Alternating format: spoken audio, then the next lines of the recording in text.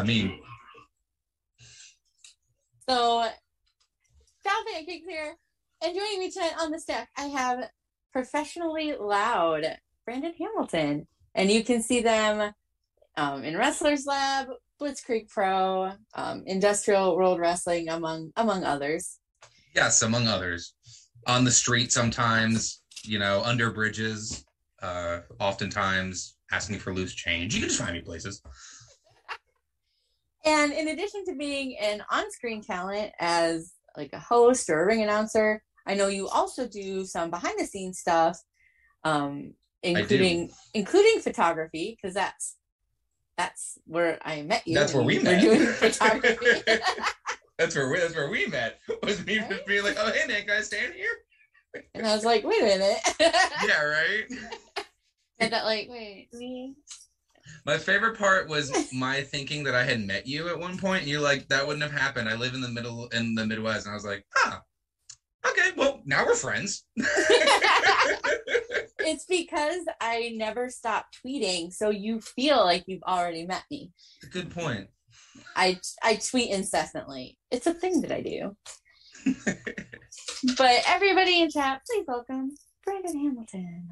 Hey. Hello, everybody. Hello, everybody out there on the internet. Thank you for having me, truly. I'm very excited to be here. Thank you for wanting to hang out with me tonight. Shoot. I mean... Man, what I got going on? Oh, I'm not cool. Right? What am I doing? I'm hanging out. Us nerds will hang out together, I guess. Yeah, man. I started Skyrim again today. What am I doing with my life? Nothing.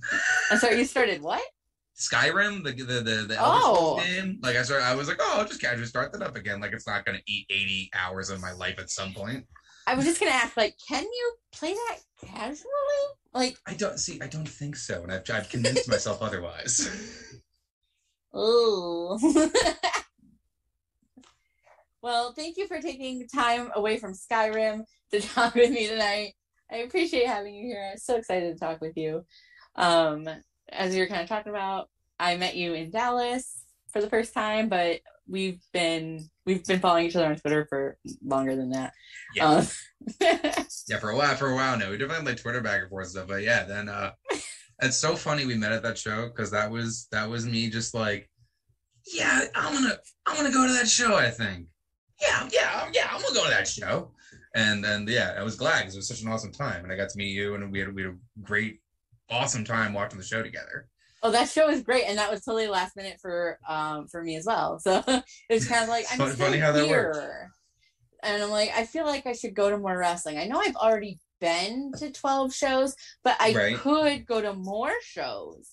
Right. So why not go to this? Not do that. It was so funny because it felt like it was like the last sort of bus out of town of that like weekend. Like that was the final stop for like a bunch of people, and it was like either like you went to Mania Sunday that night, or you somehow ended up at this like VFW in Fort Worth at like midnight. Right? I was like living my best life, like hanging out, living the dream, hanging out with my friends at 3:00 in the morning in some like random like Knights of Columbus Hall in Fort Worth, Texas, watching awesome, Minoru Suzuki just beat the fuck out of somebody. Yo. Like that was 10 feet from my face. Such a gem. When he there's one of the shots that I got when he's like got the guy in the corner and stuff too. And I just remember thinking to myself, I was like, people pay Tokyo Dome money to see this guy, and I'm just here in Fort Worth, Texas, just Suzuki. I'm like, you're right over there. In an Eagles hall. Yeah, in an Eagles hall at a random or whatever it was. That was a fun time, man. What a great show. Shout out to the Texas wrestling scene. What a great time that was. That show was insane. I had so much fun. So yeah. That was the perfect way to cap off a delightful weekend. Yeah. I remember going to the airport the next day and feeling like, because there's definitely like some things where like there were shows I wanted to go to that I didn't go to, or things where I wasn't feeling certain things and whatever. But man, like after seeing that, I sort of like got up the next morning and I was at the airport. I was like, that was it. That was it, man. That was a crazy weekend.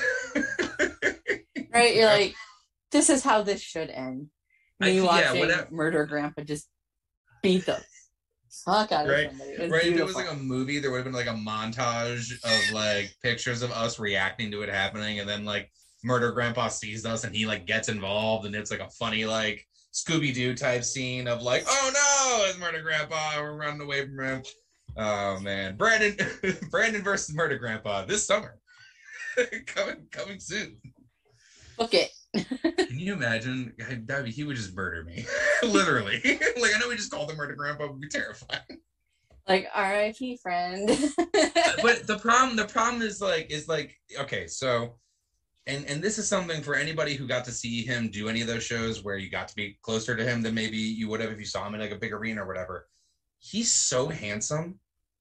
Like Suzuki is wildly handsome. And like he like at one point he was near us and he did his like look to the crowd thing, and I stopped what I was doing to be like, oh, okay. Like, I had a moment of just, oh, well, hello. And then someone showed me the picture of him like modeling in like 2001, and I was like, hello, sir. So yeah, it was one of those. I hope this doesn't awaken anything in me. Oh, it did. He's like deceptively handsome and deceptively like murderous, and I'm like, I get it now. That's why he has to wear the towel, because if he came out with it off already, it would be too much for us. Like we need the anticipation of him getting the ring, take his towel off, and we're all just yeah. You need that like that slow reveal almost. It's still there. It's all, oh man, you see that? Woo! And he's gonna go beat somebody up. Oh, 10 out of 10. Right? Good time, 10 out of 10. Way worth doing. Yeah. So it was a really fun show. Like the atmosphere was really good for it being that late and that late in the night, but also that late in a very packed weekend of hustle and bustle. Yeah. That was my first like real like Mania weekend. Like the first Mania I went to was the one that was in New York a couple years ago. But I didn't do like any like the like Mania weekend stuff. I didn't go see any indie shows. I wasn't really involved to the level I am now. And so this was my first time like trying to like make a lot of shows and like actually like having to go and work a few of them. Camera, unfortunately not hosting. I was working production for a couple of them. I unfortunately didn't get maybe next year. Anyway, but it was just my first time really like seeing the scale of it for some people. And you see some people like who was it, like Veda and Speedball who worked like, I don't know, 43,000 shows and matches. But seriously, they worked, I forget what the number was. It was some ridiculously high number between the two of them for and you see that, and you're just like, how do you guys do it? This is amazing. It's incredible to see. So if anyone's ever thought about going to Mania weekend and not thought maybe I don't want to see Mania in itself, I highly encourage you to check it out. It's a whole other thing because everybody is working 1,000%. It's the coolest shit you're ever gonna see, man. Everyone is going as hard as they can. It's such a cool time, and everyone's like, all right, I got to show at 3, and I got to show at 4:30, and I got to have a half-hour break, and I got to show at 8, and then 2 shows at 9. I got to figure out how I'm gonna get there. And like that's everybody, fans, workers, production people. Everybody is like that for like 5 days. I 110% agree with you. I went this year. I went last year to Tampa. And did that whole thing, and it was definitely bouncing between, because last year in Tampa, GCW was running their collective that they do every year, but right. IWTV was running a bunch of stuff too, and so I was going back and forth between the two. It's a lot, man. Yeah, I think I ended up going to like 11 and a half shows last year. Because there was 2 shows I wanted to go to. The remainder of a scramble, I think. I caught the last half of one of the shows because the GCW show started an hour early, and I'm like, okay, so if GCW starts an hour early, then that means I can at least get to some of this other show, so I can see this person and this person, because otherwise I don't remember getting to do it. That's the other crazy thing about WrestleMania weekend is like you start.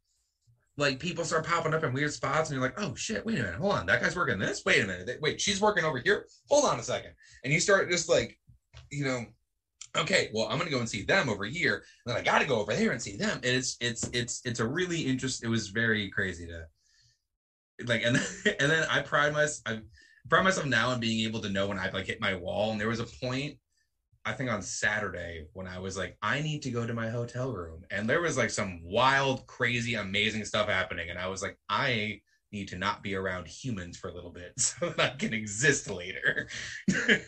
See, I am basically the exact opposite. Like for me, like Oh wow. being around all of that is very energizing for me. Well, it's good for yeah.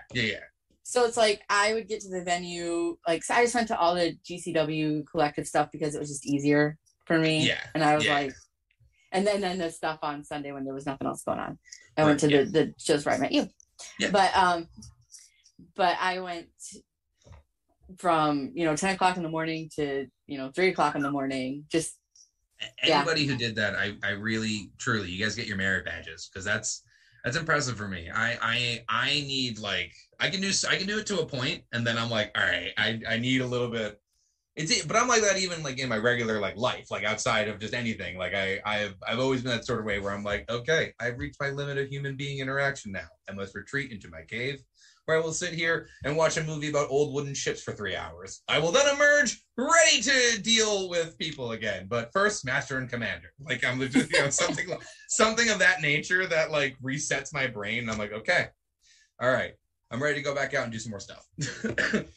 Excuse me. So, and I guess I know you were busy working and stuff. So I'm just fanning. So maybe that like I don't have any responsibilities. Like I just show up and mingle and talk to people and then it's that was how I was fortunate that I had to work a few shows, but I was able to like I thought I had to do more, and then like when I saw like what I really was needed for, I was able to sort of shift gears into fan mode, and that's what made me like able to really enjoy things. And honestly, it helped me out a lot because it definitely, when you're exposed to that many different performers doing that many different characters and that many different environments and in front of that many different crowds, you really get to see like the full spectrum of what professional wrestling is. I was one of the nights I was helping do cameras for like the AAA show at WrestleCon, and then the next day I'm like watching one of the GCW shows, and then later on I'm at like the Impact show where they're pretending to be their 80s characters, and then and you're seeing all these different things happen, and I as a performer was like, okay, so how do I didn't think that's what I was going to get out of it. I really just I didn't realize that was what was going to happen, but I really had a moment of like, wow, so there's so much potential for professional writing. You can literally do anything in this. It's such an interesting creative outlet. You can do almost as long as the audience likes it. As long as you can get the audience on board, you can do virtually anything in this business. Like as long as like you are able to get them to follow you through that. And it's really cool to see, again, everything from crazy lucha wrestling where there's a million people in the ring and everyone's doing crazy backflips to Sex Ferguson, like, playing like stupid characters. It's so much fun.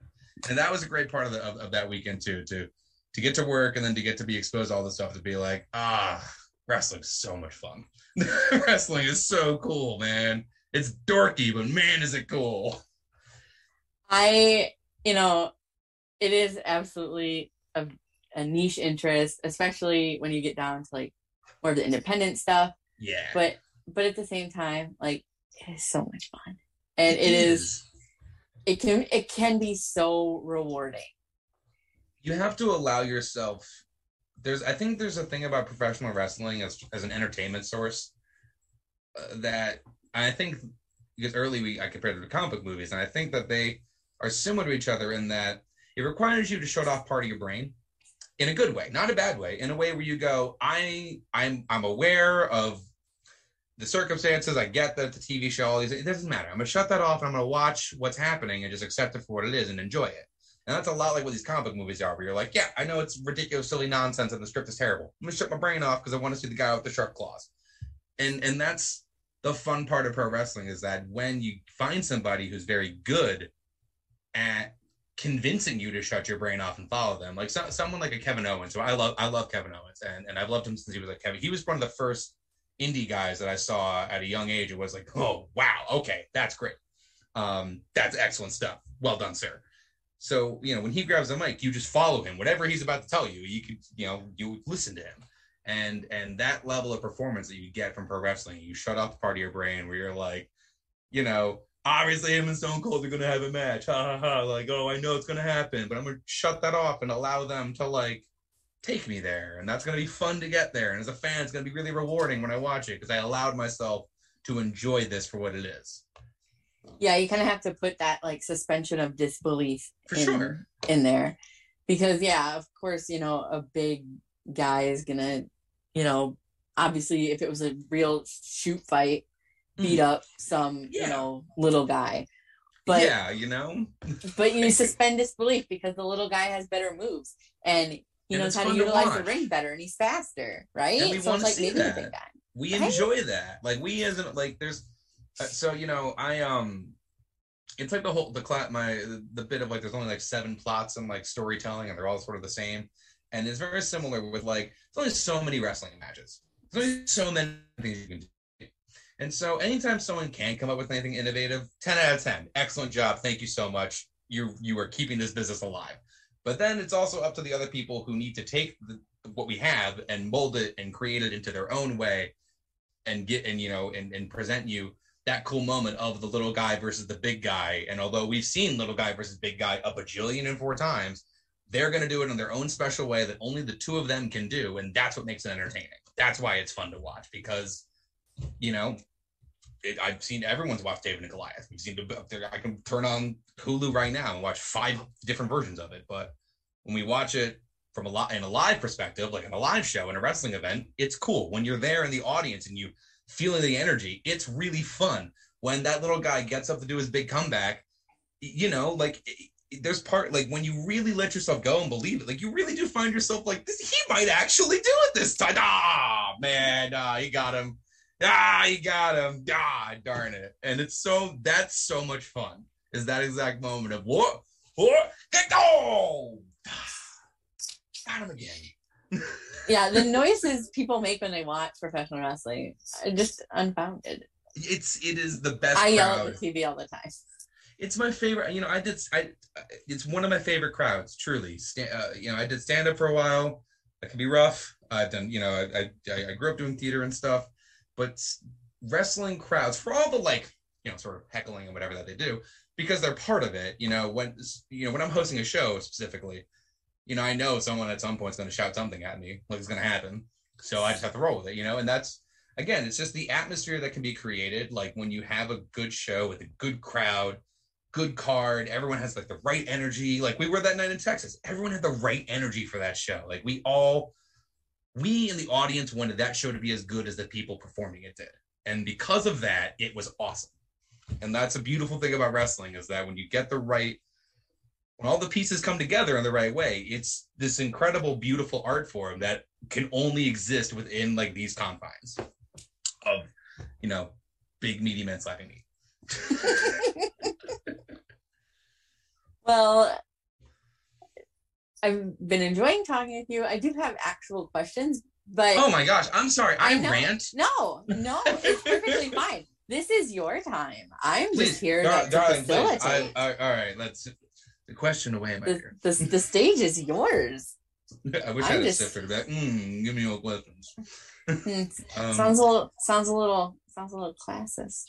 Like, a little uppity, if you will. A little uppity, if you will. I am from New England, unfortunately. Whether I want to be or not, it's not much I can do. I was born here in New England, madam, don't you understand? And of course, I roamed the grounds of the polo fields. That should be what I do for my character, right? That should really be it. It'd be like, what was it, the Hunter House Helmsley, but like actually do it? Like just go 110%. Go 110% in it. On Brandon Hurst Hamilton here. Oh, yeah, Brandon. I mean, if you think about it, the name really rings. Brandon Hamilton. It sounds really nice. You need to be like the third or Esquire. Brandon Hamilton Winchester Henry Warehouse the Third. Thank you very much. of the England Henry Warehouse the Third.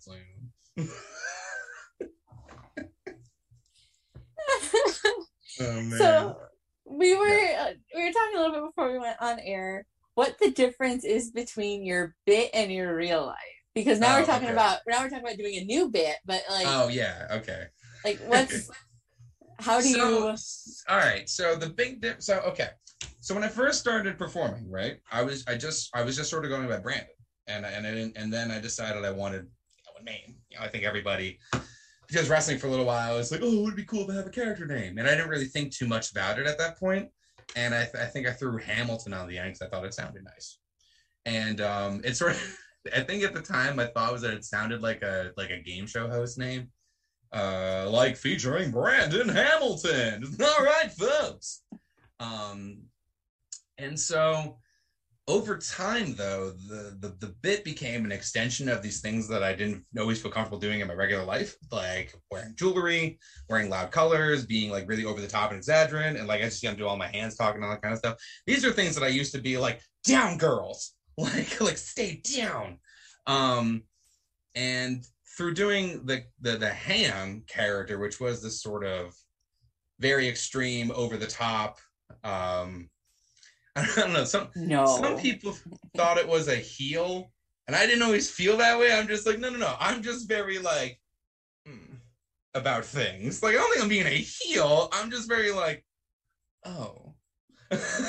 And anyway, so but the big difference is like Brandon, is good. I'm a pretty goofy person, and I like to play characters. I like to do bits. I like to be funny. I really my whole life has just been wanting to be a character. Like I've discovered things like Saturday Night Live and improv and performances, like comedy performance at a really young age. And I was like, this is cool. That's it. That's what you do, right? You make people laugh. It makes them feel good. What a wonderful thing to do. So I think the biggest difference between now, at least, that I have, come out publicly and stuff like that, sort of embracing a lot more things about myself, and then eccentricities that I used to sort of reserve for the ham. Now the biggest difference between myself and ham is that one of them wears a brightly colored jacket, and the other one is wearing, I think, an Effie t-shirt. But I both would wear an Effie t-shirt, actually. Effie's wonderful. He is wonderful. Effie's wonderful. But really, yeah. So I think the biggest difference now is that when I'm in the character mode, I get in like production mode. So that's a sort of I it's almost, it's gonna sound funny. It's like when I used to be a chef, and you have to like be, all right, we're doing it now. This is what's gonna happen. All right, we're gonna do this. We're gonna do this. We're gonna do this. All right, got it. And so when I'm really in the ham mode, that's what it's like. It's like, okay, this is what's going on. This is the next thing we got to do. I need this. I need this. I need you to give me your information so that I can. Do you want me to make up a hometown for you? Because I will. Like I become very like on top of it. The goofy side of me sort of yields, and I become very, when I'm working, when I'm like really doing it, I become very like sort of rigid. But then once I have all my information and I'm good to go, hey, I'm back to being fun and relaxed and having a good time. And I'll also shower you with all of my positive energy and thoughts, because I think that wrestling performers are really sweet. And you oftentimes see me backstage being like, you there, you're wonderful, and here's why. Aww. It's, they do a lot of work so that I can just go out there and say their names. And I respect the hell out of every one of them for it. So I love spending that a little extra time to say, hey, this thing you're doing is really cool. I really like this. And sometimes I'll be like, yeah, you think so? And I'll be like, I mean, what do I know? But yes, like, I'm just as a person. Who am I? It's cool. If you don't want, please do not. I am not that important, but I think you're wonderful and I love you. But yeah. Yeah. It's like, I'm a giant nobody, but I'm a giant nobody that's like a really big fan of you. That's basically what it is. And I just, when I worked at the Wrestlers Lab shows, so that's sort of like, if I were to have like a home base view, it would probably be Wrestlers Lab. And I love working there because everybody in that locker room is always there to give it like a 110%. Everybody's always very kind to each other, very nice to each other, and in my experience and everything. And I get an opportunity to like talk to people and let them be like, hey, this thing you're doing with your character, I find it, I try to talk to them less as, as a performer. I'd be like, this is a really cool thing that you've done. I've seen you've invested your time into doing this, or I've seen you made this shift and now you're wearing these colors, and then you have this way that you're speaking and all this stuff, And that's a fun thing. I just think as a performer to get to like talk with your peers and speak with them and stuff. It's always a good thing. So I feel like I rambled off. Oh, no. Like I said, this is your time. I'm sorry. I'm a bit of a rambler. And to all the people in YouTube land, I apologize. If you wanted concise information, oof. If they want concise information, they wouldn't be listening to anything that I do. I was about to say, I have what the doctors call the ADHD. I appreciate that. Oh, goodness. So you kind of talked about how you've done stand-up and you've done theater. How did you get into independent wrestling? Like, how did that transition occur? Well, I'll answer this two ways. I got interested in independent wrestling, first of all, when my college roommate, he was the first person I'd ever met in my life who watched independent wrestling. I didn't even know that was a thing that existed. And he was the one who introduced me to Ring of Honor in about 2006, 2007. So this is an interesting time in like the Ring of Honor era. And so he took me to his show, and it had like generic Owen Steen on it and like Tyler Black, like that level stuff. And it was whatever happened to those guys? Right. Whatever happened to those? What happened to those fellas? Anyway, it blew my mind because I was unaware of this, right? What? This exists? And it was very cool. And then that got me back into watching wrestling. And it got me to watch wrestling from an interesting way where when he first, sort of started showing it to me again, I was doing that thing where I was like, oh, it's wrestling. And I was sort of being a jerk about it, And then I forget exactly how, but he got me to watch it from the perspective of like, yeah, but imagine somebody has to produce this and make this. Like someone has to make this live event. And all of a sudden I was like, oh, that's really cool, actually. This is a really interesting thing. When you think about it, this is a live TV show they do on the road. That's really cool. And so that's how I got like really invested in it. And then eventually that person, my buddy Mike Sweeney, who was part of Wrestlers Lab, they were doing a show in Rhode Island, and they needed a person.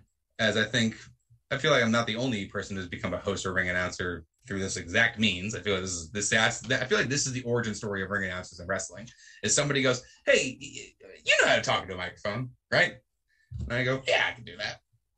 And they're like, well, we're doing a show in Rhode Island. We got a couple matches on this card. Do you think you want to come out and just intro our guys for us? And again, this is my friend asking me for a favor. This wasn't even like, I'm going to get into wrestling. I'm going to start doing this. None of that. This was just a buddy of mine asking me for a favor. And I was like, hell yeah, dude, of course I will. I love you, man. I've known you for how long? Yeah. This will be fun, man. Come on, it'll be a good time. So I was fortunate enough that show took place at like a tiny little black box theater. And there was a small little punk band that was playing everybody out to the ring. So my first show was this like punk rock level environment. And I'm a longtime big punk rock guy. And I was able to like announce these people out to the ring with this band like thundering through, like Meat Puppet songs and stuff. And I was like, oh, indie wrestling is cool. And that was the first time I did it. And I did it a few more times with my friend, just for fun, because they would ask me to do it. And it was still sort of like, I was doing them a favor. And then like, so I worked with the lab for a handful of shows, but I never thought about trying to get other gigs or working anywhere else, any of that, or making a character, any of that stuff. That didn't really occur to me until the pandemic, really. So like, I feel like a lot of us, we had a lot of time on our hands, looked in the mirror and we're like, why? And one of the towards the end of that initial like sort of lockdown phase or whatever, the guys at Wrestlers Lab were like, hey, we're gonna do a show, we're gonna record a bunch of episodes of a show in like one day, and we're gonna record a ton of matches. It's gonna be one full big day shooting, and then we're gonna edit them together and make a whole season of a TV show. And you want to come, you're you're our host, man. Why don't you come out and do it? And even then I was like, oh, that'll be fun. This will be great, blah, blah, blah. And so that was the day that I met MV Young, Sazzy Boatwright, Angelo Carter, Logan Black. I met all these people, and all of a sudden I was like, oh, wow, these are really cool people. And I started that day. That was a crazy day. It's a crazy day. A lot of it's very it was an intense day. A lot of stuff happened. You know, we had to shoot an entire season's worth of TV in a single day. It was a lot of television to make. And everybody that day banded together in this wonderful way that reminded me of like theater and stuff. And that's what really got me to a point of like, okay, I think that maybe there's some space for me to try and see if I can get some more gigs. You know, the worst thing that happens is people say no. All right, fine. And so I started turning up the dial a little bit, and that's sort of how we got to here. And now I got to work with some great places like Blitzkrieg. Getting to work with Blitzkrieg was wonderful. They're very sweet people, and they let me host their luau last year, which was such a fun time. That was my first time working with them, and when they booked me, they were like, yeah, when you go out to their audience, maybe you can, like, I don't know, lead them in a sing-along of Margaritaville for a minute. They did not give me a time cue. We sang the whole song. Sang the whole song. And there's the producers, like, near the curtain trying to signal me to wrap it up. But I'm into the song at this point, and I'm just having the time. I'm throwing out lays to people and stuff.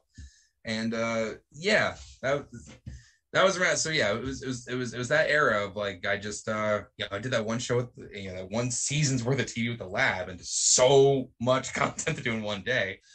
And I sort of also took the reins of being like all right, folks, we're doing a take. Everyone quiet on the set. I started being like the AD, where I was like, all right, folks, we're doing this. This is the shot. You are on deck. This, Chef Me came out, and I was like, this is what's going on.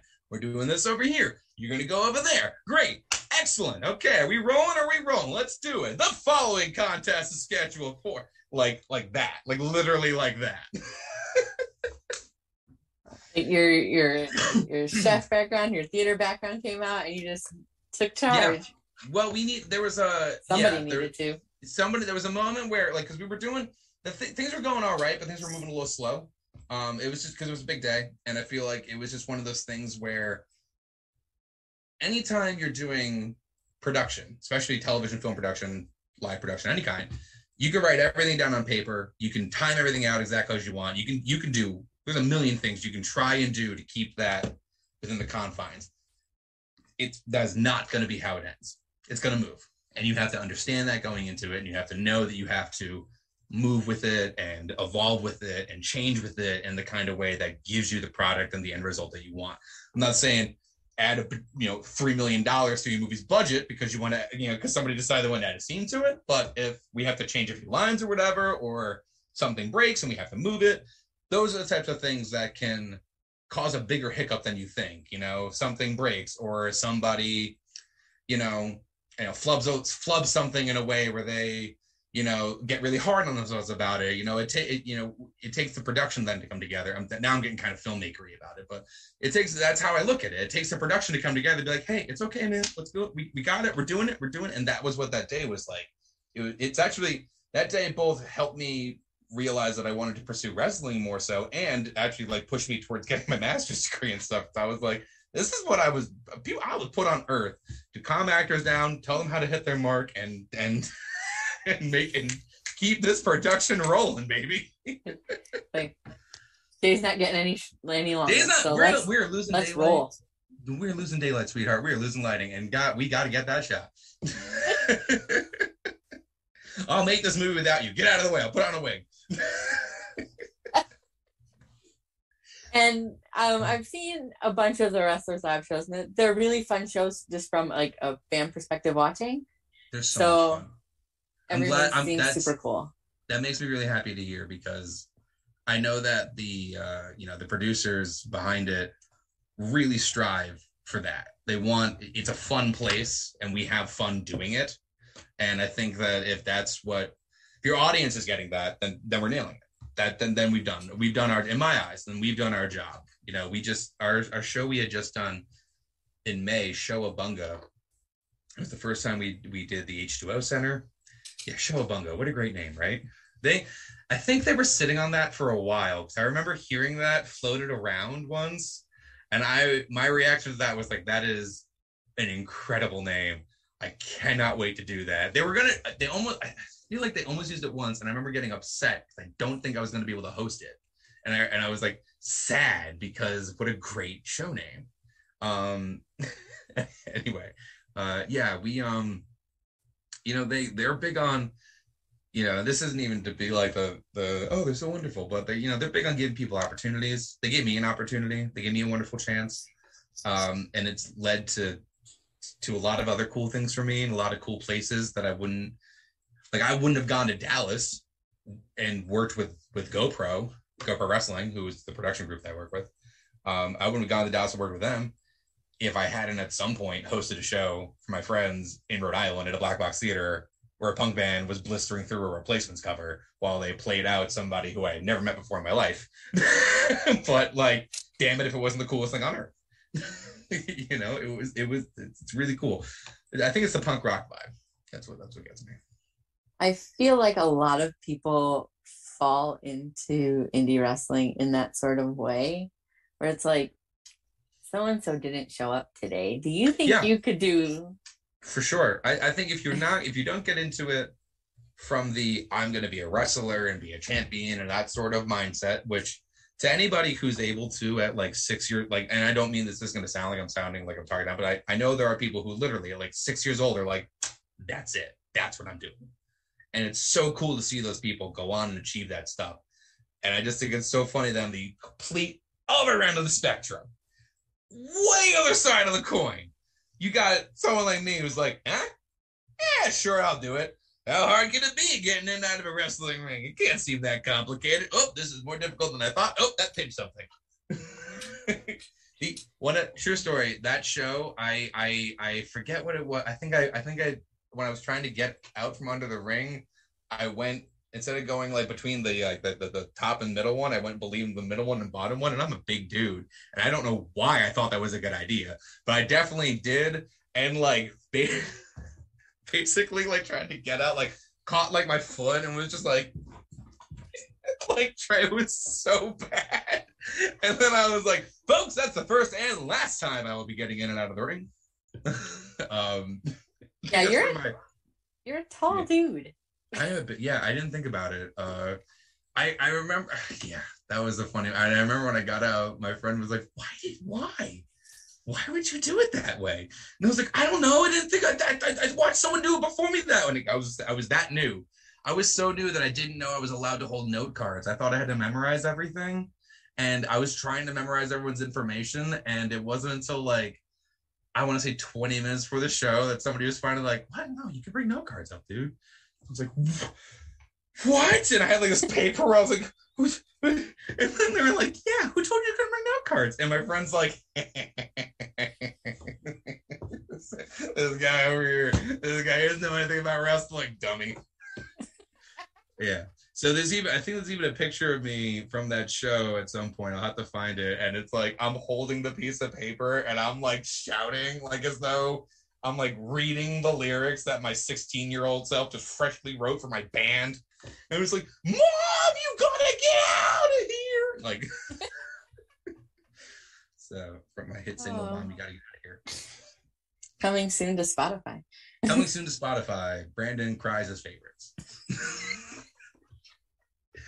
Featuring such hits as "Get Out of Here, Terry," "You're Not My Real Dad," and and of course, it's not black eyeliner; it's just black tears.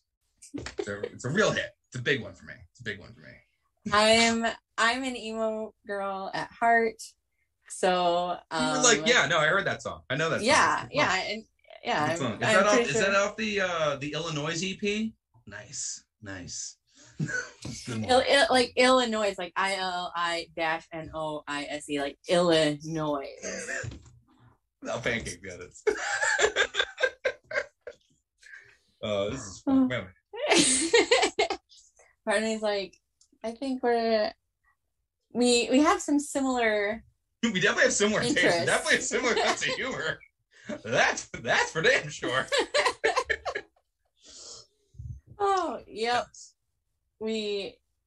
Definitely. I feel like we get along really well, which makes me really happy. We definitely do. Don't worry, you guys have me back anytime. I'm thoroughly enjoying this. Well, just you wait. There's still time. There's still time. It's like, because you better last question, I'll be like, and that's when Father didn't take me to the circus. I can't believe you got me to tell that story. Not even my therapist knows. He didn't take you to see the marching band?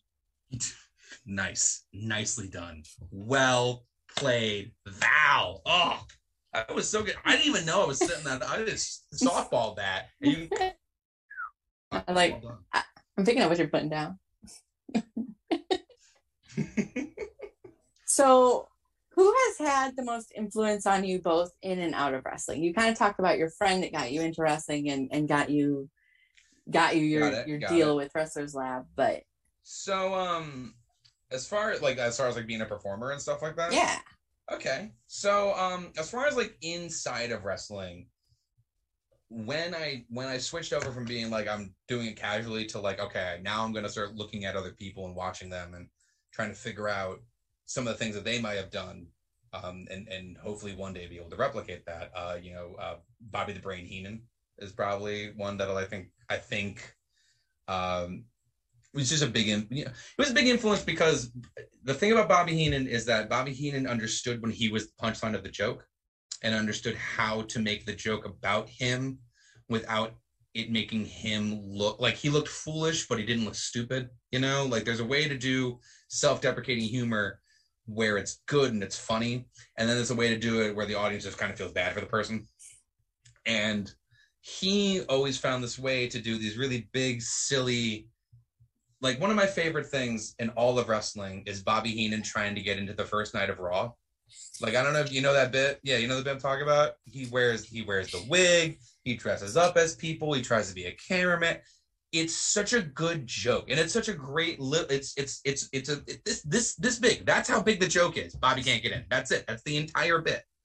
But because of how he was able to sell the different things, and they were able to come up with these silly bits, that's the kind of thing in wrestling that I really enjoy. So earlier when I was saying you can do anything you want in wrestling, and that's what's so cool about it, it's things like that, where on the same, this is the premiere of like Monday Night Raw. It's one of the biggest nights in like wrestling's history, right? You're having big marquee matches and stuff like that, and they're still finding a little bit of time to do this really dumb, silly joke.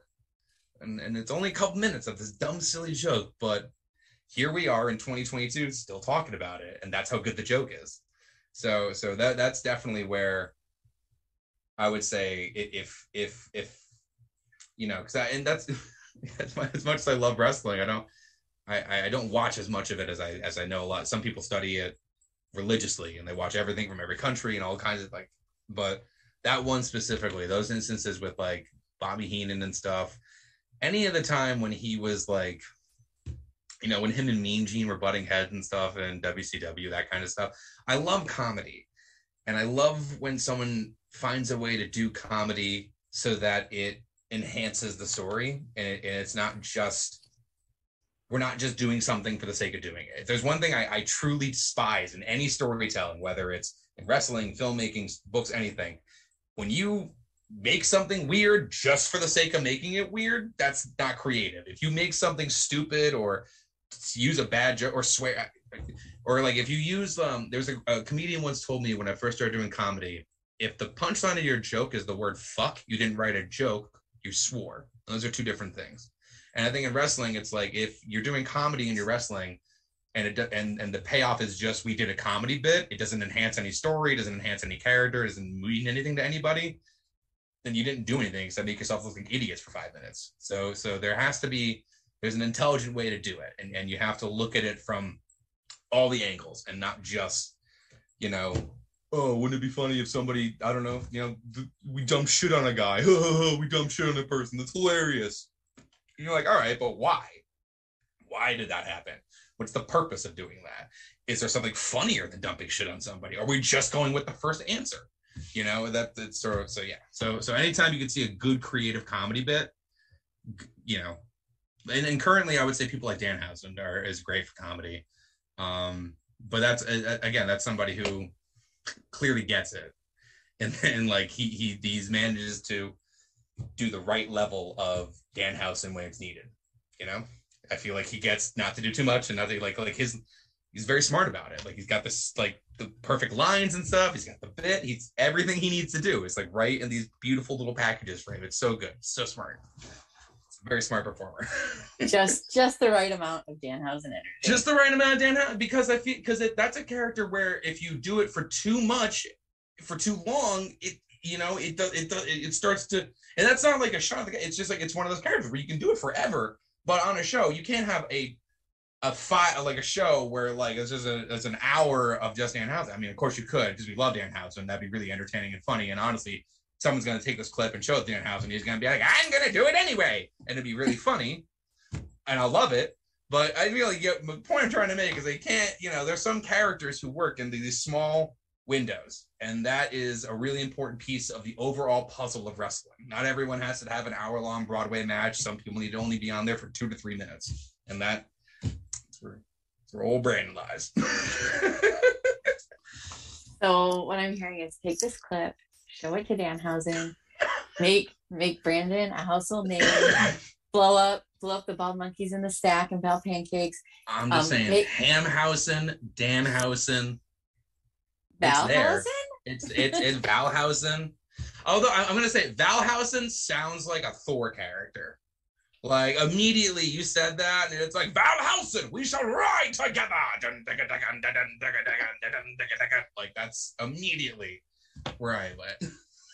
I mean, that's fair. I would ride with Danhausen given the chance. How great would that be? How great if we find out Danhausen's actually Thor? He just lifts up Mjolnir one day. And we're like, oh, amazing. Well, that's everyone's reaction. Huh, Danhausen. Well, all right. Like we treat it like it's well, it's also 67 degrees outside. Interesting. Oh, yes, and seasonably warm. So I know we talked about you getting more, I don't want to say gigs, but getting to be more places, doing more things. Gigs. I like using gigs. It's quite all right. Do you gig? No. I like the gig. You know what I mean? Do you gig? Well, I try. I dabble. I do a little dabble on the old gigs.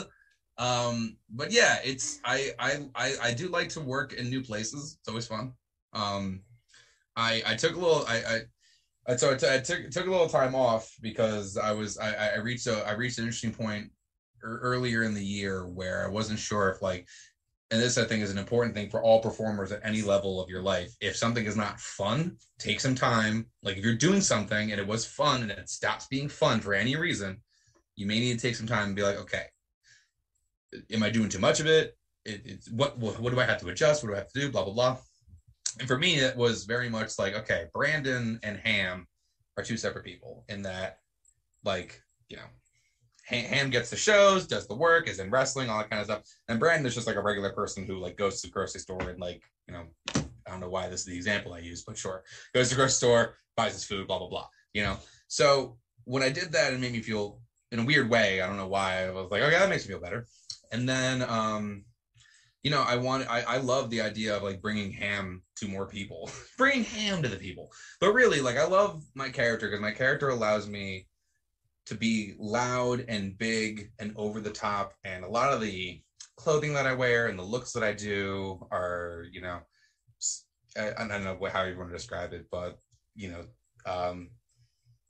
as a non-binary person, I feel that when I get to perform, sometimes there's going to be someone in the crowd who, and this has happened to me, and this is not blow myself up, this has happened where someone sees me and then afterwards is like, I'm glad another one of us is out here.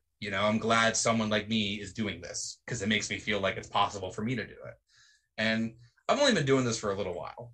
And the fact that that's happened to me on more than one occasion really hit me in a way where I was like, this is actually kind of important in a very small, in my very tiny way of contributing positively to the, to the plight of queer people everywhere. Doing the character has allowed me to be this fun, goofy version of this thing that, and this is not to be a downer, in the current day, people are being told to the boogeyman for some dumbass reason. And so I get to go out there and be fun and goofy and silly and make kids laugh and make people laugh and make fun of myself. And like one of my jokes every time, every show, if you ever watch the show, it's the best feud in wrestling right now is the Ham versus getting in and out of the ring. It's funny. And I know it's funny. I'm a big guy. It's funny to watch me try to manage my way up there. Sometimes the ring is way higher than it needs to be. I got to go get a chair and I'll do a whole bit and I just get in the chair and bringing it over and climbing on up and stuff like that. And it's fun to do these things and get these reactions from people. And it makes me happy because of like I said, like the off occasion that somebody may see it and then afterwards be like, I see you. I see. And thank you for being out here for us, you know? And you're like, yeah, got you, bud. Yeah. Absolutely fair. You were kind of talking about how there's Brandon and there's the Ham. Yeah. And it's like, I think that's a lot of people in wrestling, especially like people that are on camera talent. They have. Oh, for sure. Like, I'm Val Pancakes now, but I'm not always Val Pancakes. Right. Being Val Pancakes all the time would be simply exhausting. Like, absolutely. And it's really important to be able to give yourself time and to be able to separate and know. For a while there, I was worried that people were meeting me when I was playing the character Brandon Hamilton, you know, and they thought there was like, and that's who they thought they were meeting. That's the person they thought they were meeting, right?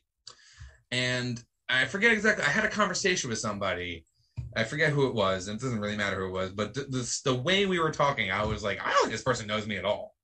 And it was this very strange sort of moment of like, oh man, a lot of these people only know this, and they only and that and this version of me and stuff. And I think that, like you said, to live like that 24/7 is exhausting. And I think unfortunately we've seen a lot of wrestlers who spent their career, wrestlers spent their career with the character on 24 hours a day, and they've never shut it off. And you see them, and you know, some of them are people now like into their 60s, and you're like, honey, stop, just stop. Like, you don't have to anymore. You don't have to anymore. But they don't. That's all they know. You know, they program their brains into this pattern, into this way of thinking and stuff. And you know, I recognize that might have been happening to me, and it was necessary for me to like take a second, take a breather, and like collect myself and figure out what parts of me I wanted to put into this character, what parts of me I wanted to reserve for myself and my friends and my family and that kind of thing. Because I don't think it's I you know, as much as when you're a performer and you're in the public, you accept and understand that you are now, you know, under scrutiny, all that kind of stuff. Like, you're in the public eye. People are going to say whatever they want, say however they feel. But, you know, that doesn't necessarily mean you have to give everything away. You know, you don't have to leave everything out for everybody. So I think it's important for everybody in the business. It's not just me. I'm just a fucking show host. Like, I'm not even that big of a fucking deal. Like, I'm tiny, man. I don't give a shit. Like, I'm just a random broad with a podcast like everybody else in wrestling. Right? Like everyone else, I got thoughts and a microphone. The barrier to entry is low. You know what though? But like, and now this is the part where the love brand comes out, the part where I start love bombing you. Yeah, but you're very sweet and you're very kind. The way you do your show is very nice and endearing, and like, you're able to get, like, I feel very conversational with you right now, and it's nice and it's easier than, you know, other people who do.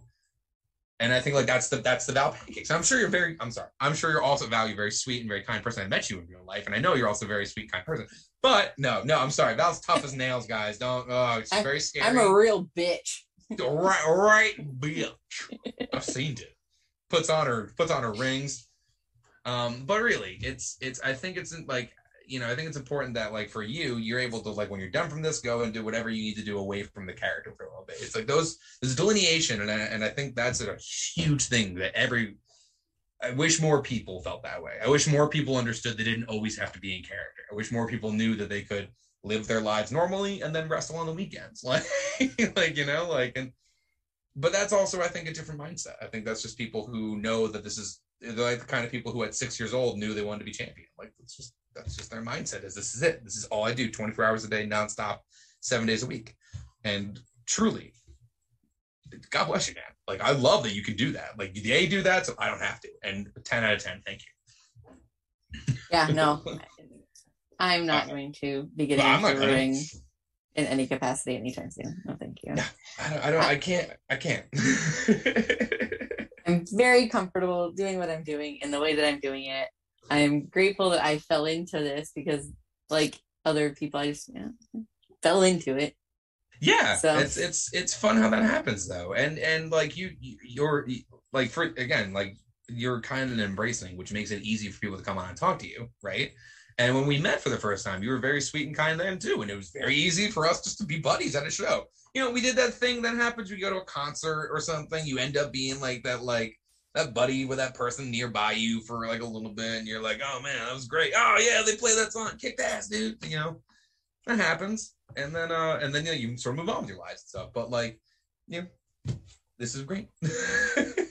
I'm very glad that you're a very genuine person and stuff comes through in your work. So I guess what I'm trying to say.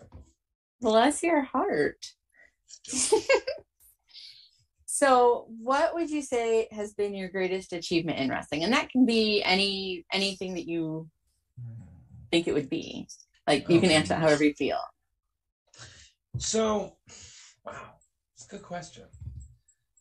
I think my greatest achievement in wrestling, in a weird, this is gonna sound, I have a hard time. I always preface things when I want to say something positive about myself by saying that this is gonna sound vain, because like I have a hard time speaking positive about myself. We're working on it. My therapist and I, we're working on it. We're getting there.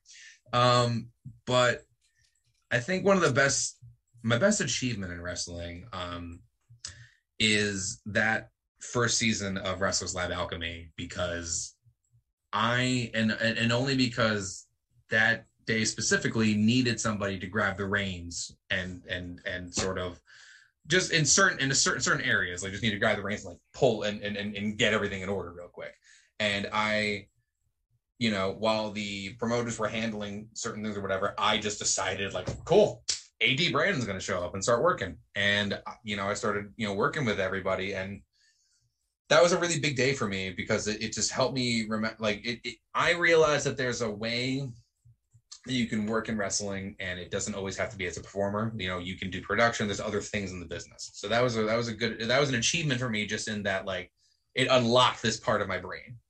But as far as the performer goes, I think the coolest thing wrestling really did actually for me was it made me feel comfortable with myself, like in a way that I'm actually realizing now. That's really the biggest thing. Is it like, you know, I've always I don't know, been drawn to simple things that seem simple now to me, that like, you know, jewelry, things like that may have been simpler now, that I started by being the ham and doing it that way, and it was fun to do in the character.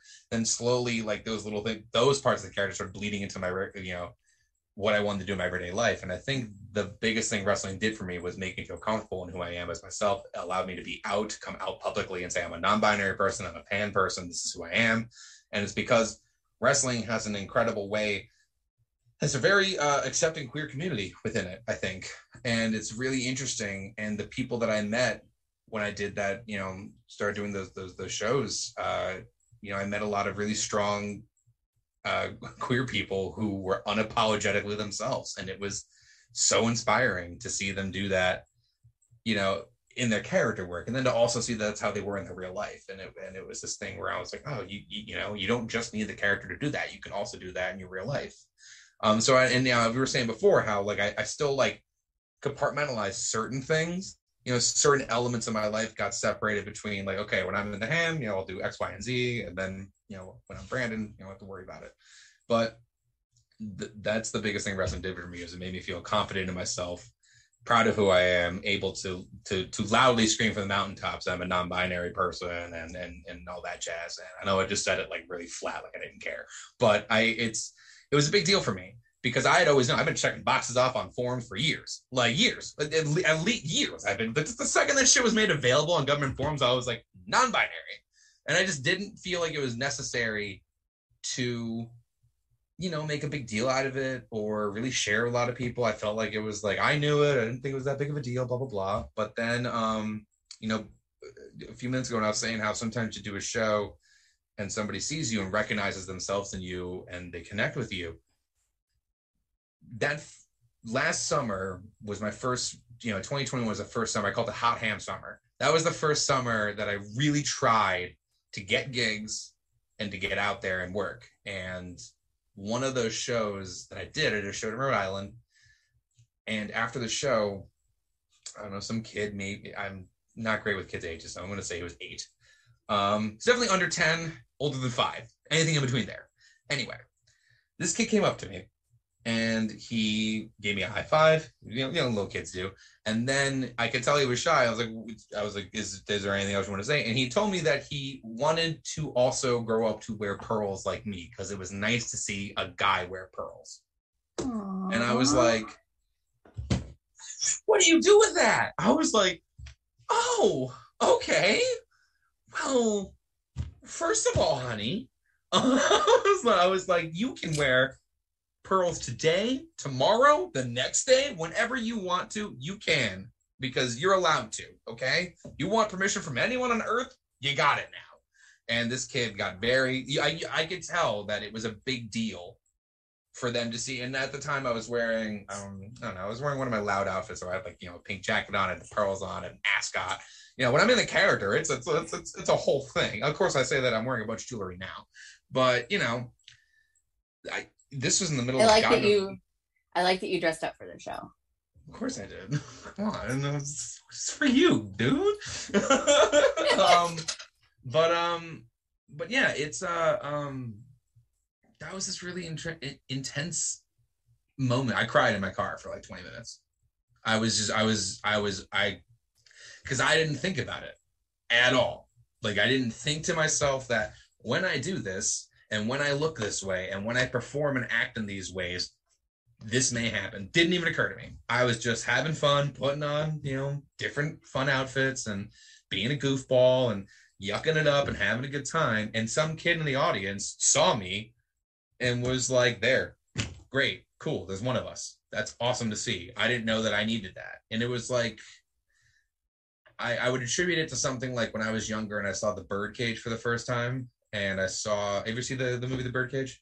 Yes. So it's probably it's one of my favorite movies of all time. Brilliant film. Mike Nichols is a genius filmmaker. And of course, Robin Williams is great in it, but Nathan Lane is, for me, the movie is Nathan Lane. Nathan Lane's character is a drag performer, and he's a very feminine type man and stuff like that. Probably in the modern era, we would consider them a non-binary person. And when I was a kid and I saw that movie, young, I resonated with me. I was like, oh, okay, these options. These are people can do this. That's so cool. And so yeah, that was this weird moment that I had with some kid in the middle of I don't know, Warwick, Rhode Island, like middle of Rhode Island. And I was just like eating a hot dog. I'm like, hey man, what's going on? I'm eating a hot dog, and some kid's just like, yeah, so it's pretty cool to see. You're awesome. And I'm like, oh, hey. And he's like, I just, hope I can wear pearls one day. And it was just so, it's a big deal. And then it's happened, and I know I mentioned it before. It's happened a few other times too, where kids or even not too long ago, one of the talent on the show asked if I would come out from the locker room, say hi to one of their nephews, because they were like, they loved you. They just wanted to say hi to you. And it's just, I don't know, when you can connect with people like that, and all I'm doing really is I'm turning myself up to 11 and I'm wearing loud clothes. And like, that's really all it is. And the fact that people see that and they're like, yeah, I like that. I see me in that, that's a really cool feeling. It's a really cool feeling. I didn't think it was ever going to happen to me. So it's definitely a cool feeling. I think that the queer community in wrestling is a beautiful place right now. I think that there's a lot of representation of various aspects of it, from non-binary people to gay and lesbians, to bisexuals and pansexuals, to gender fluid. Like, yeah, we're all over. I mean, Pride and Vibe is this weekend, right? That's a huge show for a lot of reasons. And last year it was really big too. This year's really big, huge show. Lots of great people are going to be on that show. And you know, when we see these beautiful moments of celebrating, you know, queer people for exactly how they are, exactly who we are, like Effie's Big Gay Brunch, anytime we could see those shows, I don't know, man, it's just, it's so great to see that we've the queer community has really found like a niche within a niche, which I feel like is the history of queer people, is finding a niche within a niche somewhere, you know. But it's just so, you know, and again, I said earlier, to be even like a microcosm of that bigger, much larger picture, you know, to me feels great. I grew up with lesbian moms. My mom's lesbian. I've been around queer and gay people my entire life. That's all I've ever known. So like, you know, and again, not going to make a bummer because like, yeah, it's just so kind of scary in some places right now, and things are can be unfortunate. Can be unfortunate. That's a real light way of putting it. But to know that the wrestling community has a queer outlet for not just the performers, but for the fans of those people who feel that way to be able to go to. And like I said earlier, shut their brain off from whatever's going on, whatever their day was like. Somebody said some shit to them today that was hurtful and mean or whatever. They can then go and watch these really crazy, loud, out people celebrating themselves and have this moment. The same way I'm sure when people who, you know, watch, you know, drag performers feel that's like, yes, that's us. I feel this. This is beautiful. I love this. You know, that's how I feel, you know, the queer wrestling community can be and stuff. Like I love it. I think that's what has really continued to make me feel like I want to continue being in wrestling, is being part of the queer community within it, because it's just and not even that I want to be a part of it, like even as a fan, those are the people that I would want to keep watching, you know. Those are the groups of people that I want to support. Those are those guys. They're doing it, man. They're crushing it. They're making this beautiful space for themselves within this very insane industry. I have been fortunate to have been to all of the big gay brunches that have occurred thus far. And awesome. The first time I went to the one in Indiana at the Collective in 2020, and that was the first Pride event that I went to after coming out, like publicly. Mazel. Congrats. That must have been awesome. And I cried a little bit because it was so just like, it's overwhelming. Yeah, it was like my people. It's huge. It's overwhelming to see like, you know, it's just especially like with those big gay brunch shows. Like I wanted to go to the one this past year at the Collective, and then I unfortunately, like I said earlier, I unfortunately had to hit like a wall, and I couldn't get myself out of my hotel room. It's very weird. Like, be honest, everybody, it was a very serious depression moment where I was like, wow, this sucks. It was a really rough morning, and I had to really pull myself out of the nosedive because I had to go see Stone Cold later.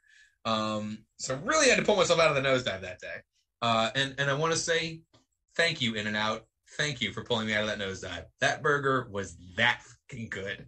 And I was like depression. You know when you're depression eating and you get to that food that finally cures the depression and you're like, oh, what the fuck are you? What are what? Yeah, that was me. Going to town on double midway through the day that day, and I was upset because I missed that show though, and I was sad because that was something I was really looking forward to and I really wanted to, and I knew that if I had gone there, the environment would have picked me up and stuff like that, but I just didn't have the energy truly required for that environment. I couldn't. And I mean that in the most positive way. It's such a cool thing. But that's exactly what I mean. Queer people have made this awesome space within wrestling, and you know, it's just they're taking over. Like so many queer wrestlers and queer people and people in the LGBTQ community, like are like continuously like headlining events and, you know, having matches on, you know, I mean, just this past week we had Nyla versus Maxine Taylor. Yes, thank you, Maxine Taylor. They would eat me alive. Anyway, so anyway, it's really cool. It's just so wonderful to see this stuff happening, and it's so wonderful to see so many queer people at so many wonderful spots in so many different places across wrestling, and it's no longer just like, you know, one person who's an open secret, or, you know, something like that. And unfortunately, I tell some of the friends of mine who are me, I'm old enough to remember when it was like, oh, it's an open secret. We all know, but no, don't talk about that. We don't talk about that one cousin that we have. You know, like I remember like that weird phase of her of living like that. You know. Yeah. I was in Catholic school when my mom came out. It was not a fun time. I was raised Catholic, and I'm from a small town in middle of South Dakota. So there was none. There was none. It's oof. That's rough. That's rough, dude. That's rough. And it's, I know I'm fortunate that, like, you know, I had, you know, lesbian mom, right? That's great. I get, you know, but, you know, it's definitely, like I said, I lived in a town where, like when the kids found out I had two moms, like, you can only imagine what high school boys, like, the jokes that they make about you having two moms. And you're like, you know, that's my mom, right? Like, my mother. Like, you're aware, like, and I need you to know the joke you're making. I don't, and you shouldn't have interest in that either, because that's my mom. That's a gross thing you don't want to see. You don't want to see that.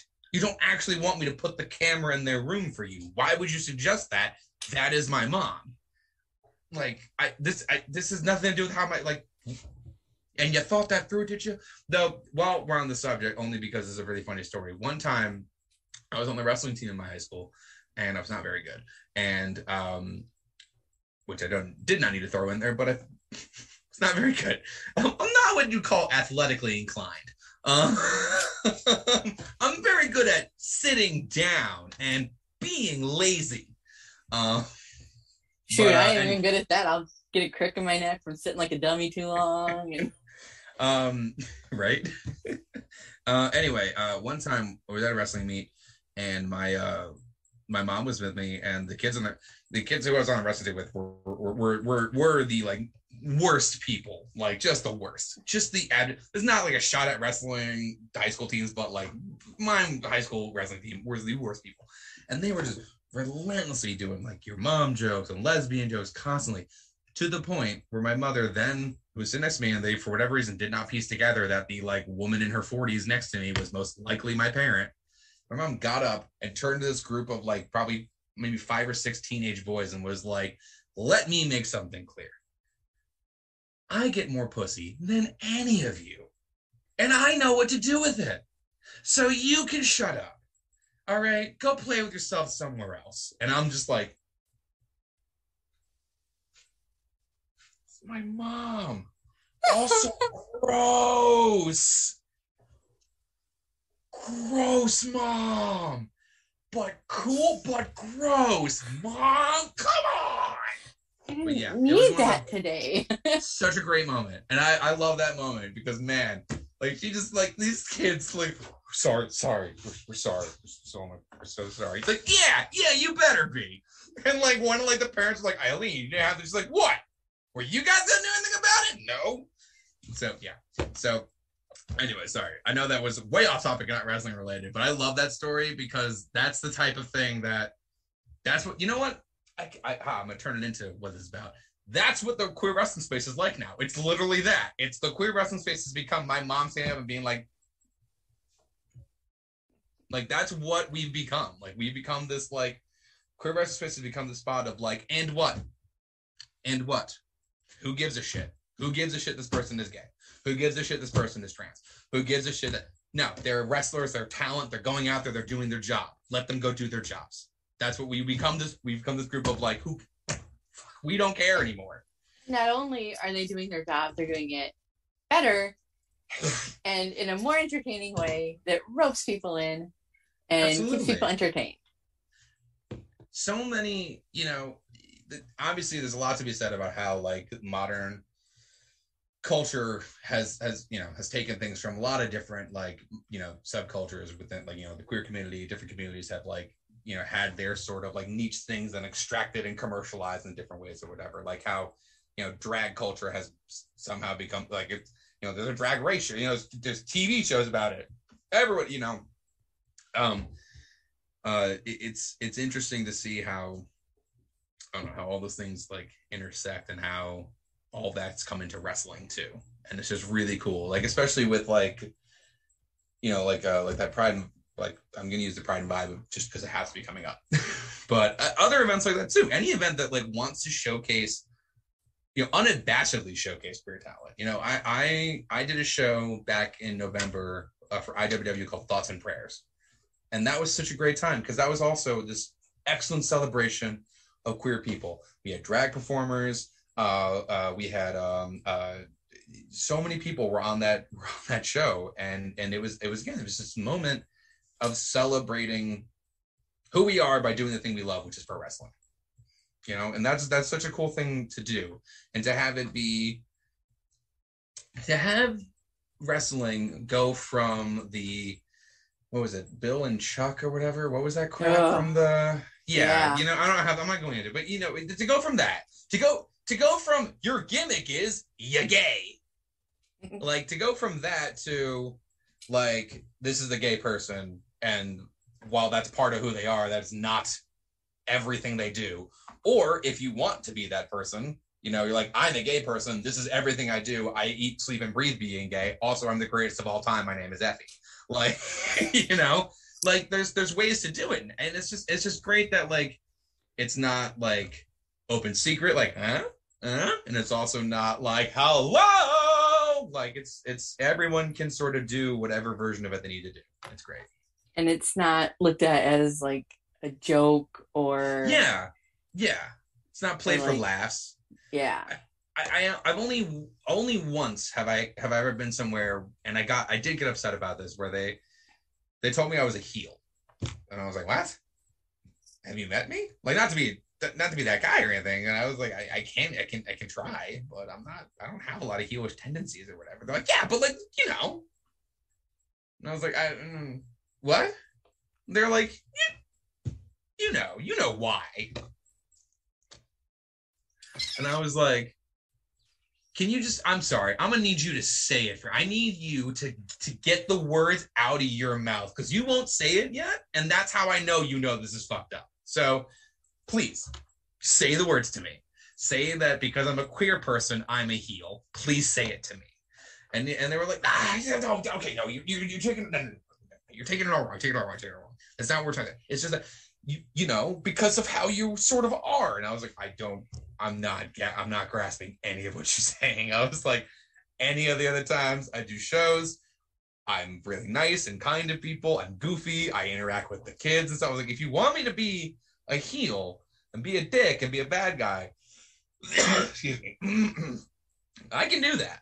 I have no problem doing that. I just want to know that you want that for the reason you want me to do it is not because you think I'm a queer person, therefore I'm a villain.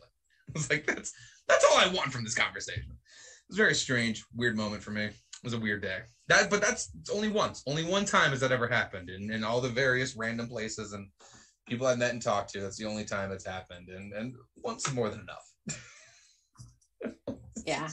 Yeah, no. I had to ask a couple of people. It was one of those things that I thought that was really strange, and I had to sort of ask somebody else if that was weird for them. I was like, so this is how I reacted. I just want to make sure that I didn't sort of burn a bridge here. And they're like, no, I think you merited that's an okay response. You're allowed to be mad like that. Like, did I misinterpret this? Like, I don't think that I did, but it's right? Just so bizarre. Like, I don't think there's another way to take that. Like, I just don't think so.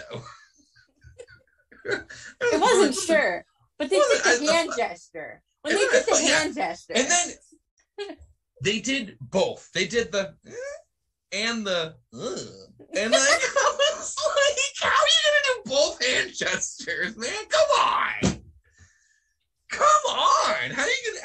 How are you gonna do both? And like, oh man! And the funny part was there was like, like what I'm gonna say the equivalent of like a production assistant, like nearby, like just like holding like a clipboard, just watching this happen and just like panicking, just knowing that like this older person who, and I will stress this, was not actively trying to be homophobic or mean. I think they were just set in their sort of very old wrestling mentality of like, this is how it is kind of thing. Oh, anybody who dressed like that would be the heel, you know, like that sort of. I'm giving them a lot of benefit of the doubt right here. I know that I am, but still. And this kid just watching this person just dig a hole and me be like, And could you do the hand gesture again? Oh, okay, good. I wasn't clear enough the first time. Good. Oh, you know what? Could you actually get a whiteboard and write this down for me? I want to make sure it's spelled out. Like, could you draw me a picture, perchance? Braille. I need Braille. Can we get? I need all forms of written communication. I need you to send me a telegraph for later, so I can just file this away. Can you imagine? Ham, you are a heel. Stop. It turns out that you may be gay. Stop.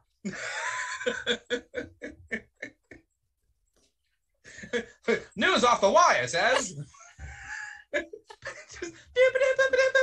It's coming in now. Oh no, they've shot the Kaiser. Sorry, I can't help it. I just start doing bits.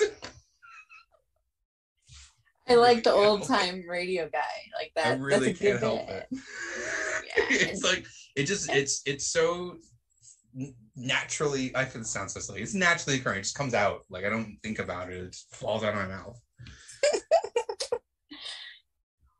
So, we're already an hour and a half in. I knew this was going to happen. Oh, that's a really good point. Yeah. If you have more questions, we can go through them. I'm so good. No, I'm loving the conversation, especially just because, you know, I like when the conversation just flows naturally from one thing to another, because that makes it fun and different, and that makes our conversation different from conversations I have with other people. Well, and conversations we gotta beat the MSP record that you probably have with other people, and you know, other podcasts that you may do, like. This is very I'm really having just a fun time talking with you. Like it's really nice. Like I'm having like a nice time just like chatting with you, which is why like to anybody watching or future listening to this, I'm really sorry that my ADT like will go on little tangents here and there. I like to think that the through line through all of this is that queer people are great. I really enjoy wrestling.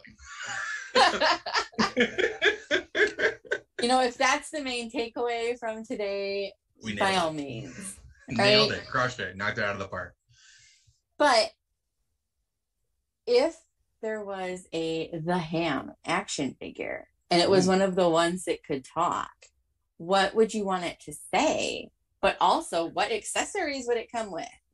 Wow, that is such a loaded question. Oh my god. Okay. Okay.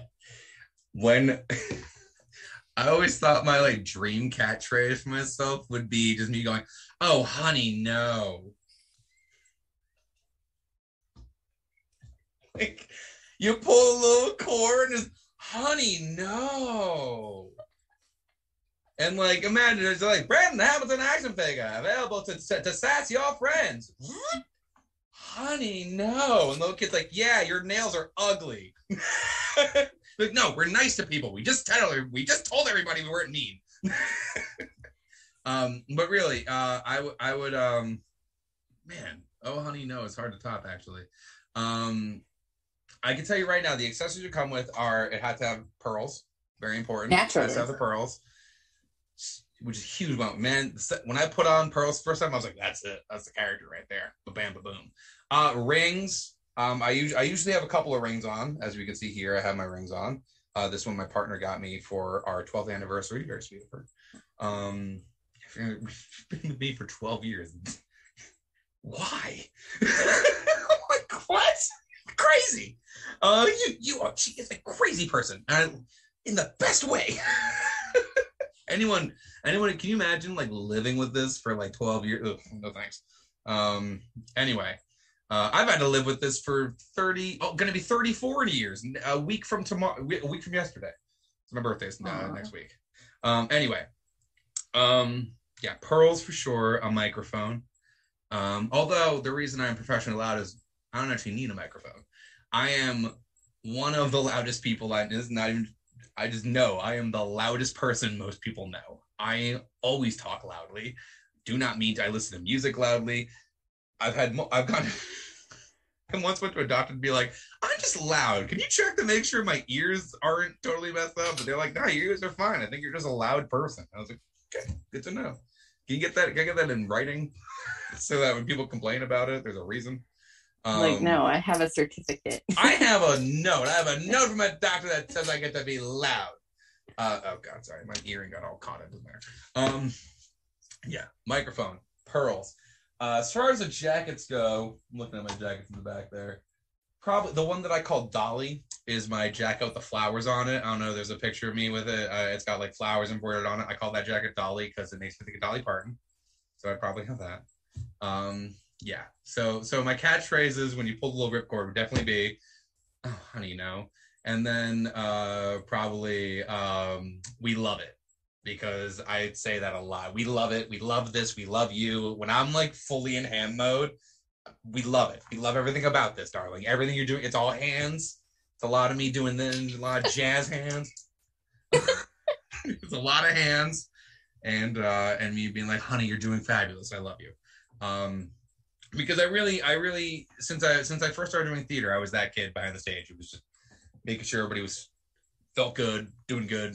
Gotta be in a good headspace to do a live show. So, yeah. Brandon Hamilton action figure. Sass your friends, impress your mom. I do need to sass my friends. So it's your friends, guys. Do it more often. Put your friends in check. Let them know. Remind them who's boss. That should be the t-shirt. Remind them who's boss. Sass your friends. That's your friend. Sass your friends. I keep doing Cactus Jack fingers for some reason. Well, I mean, you have to, right? Right? I have to do something with these. I got it, guys. They don't stop. Down. God, I can't. God, what do you? My mom's wife is Italian. I inherited things. I don't know what to do. I'm a hand talker, just generally. So I get it. I mean, maybe you can relate. Definitely at one point when I was in elementary school, talking with my hands, knock somebody else's lunch tray out of their hands, and you're like, yeah. I was I'm always moving and stuff like that. So yeah, I was definitely a knocking things over. My family would take, whatever glass of milk, water, whatever it was, and like put it like a head, like in the center of the table, so I couldn't reach it unless someone got it for me, so I wouldn't spill it, because that's how often I would just do some random ass ADD thing and knock it over. The hands, they have a mind of their own. Hands be drumming on something, I'm a fidgeter, so yep. I get it. Big time. So you go to shows, you have to travel. What are you listening to on your travels? Ooh, okay. Music wise or podcast wise? I like to listen to both. Both? Okay, all right. So, podcast wise. Well, I'm going to blow everyone's mind. I do not listen to most wrestling podcasts. Not a big wrestling podcast person. I don't mean that in a bad way. I just mean that I do a lot of stuff with wrestling. I also don't need 4 hours of two people being like, now, tell me why this happened. Like, I don't need 4 hours of that. And then the other guy being like, well, I'll tell you why it happened. Because two people got together and decided they were going to have a match. Like, that's 400% of wrestling podcast. Not a bad. So, I like to listen to a show called How Did This Get Made, which is a movie podcast hosted by 3 of my favorite comedians, Paul Scheer, Jason Mantzoukas, and Paul Scheer's wife, Diane Raphael. Brilliant comedians. They watch bad movies and joke about them. It's a very funny show. Jason Mantzoukas, they're people whose voice you may recognize, and if you were to Google them, you'd see their picture and be like, oh, those actors. I've seen them in a million things. They're very, very funny people. There's another show I really enjoy, another podcast I enjoy called Get Played, which is like a video game podcast that was sort of initially in the same vein as that other movie show where they played bad games and talked about it, but it was like seem to be killing the host of the show because they're playing such bad games. They're like, and you could hear in the audio they were losing their minds. And you're like, oh God, please do something better for yourselves. Just stop. Just stop it. You don't have to do this. Is that Michael Jordan meme? Stop it. Get some help. So yeah, I'm a big fan of those because I grew up watching Mystery Science Theater 3000, so I love a big fan of Mystery Science Theater 3000. So I've always been a fan of watching and critiquing and joking and that sort of thing. Like it's something I've always really enjoyed. As far as music goes, boy, that's a whole other like multiple hour podcast. Depending upon what mood I'm in. So I love music. Everyone loves music. I love music. Music is a huge part of my life. I've been playing guitar since forever ago. God,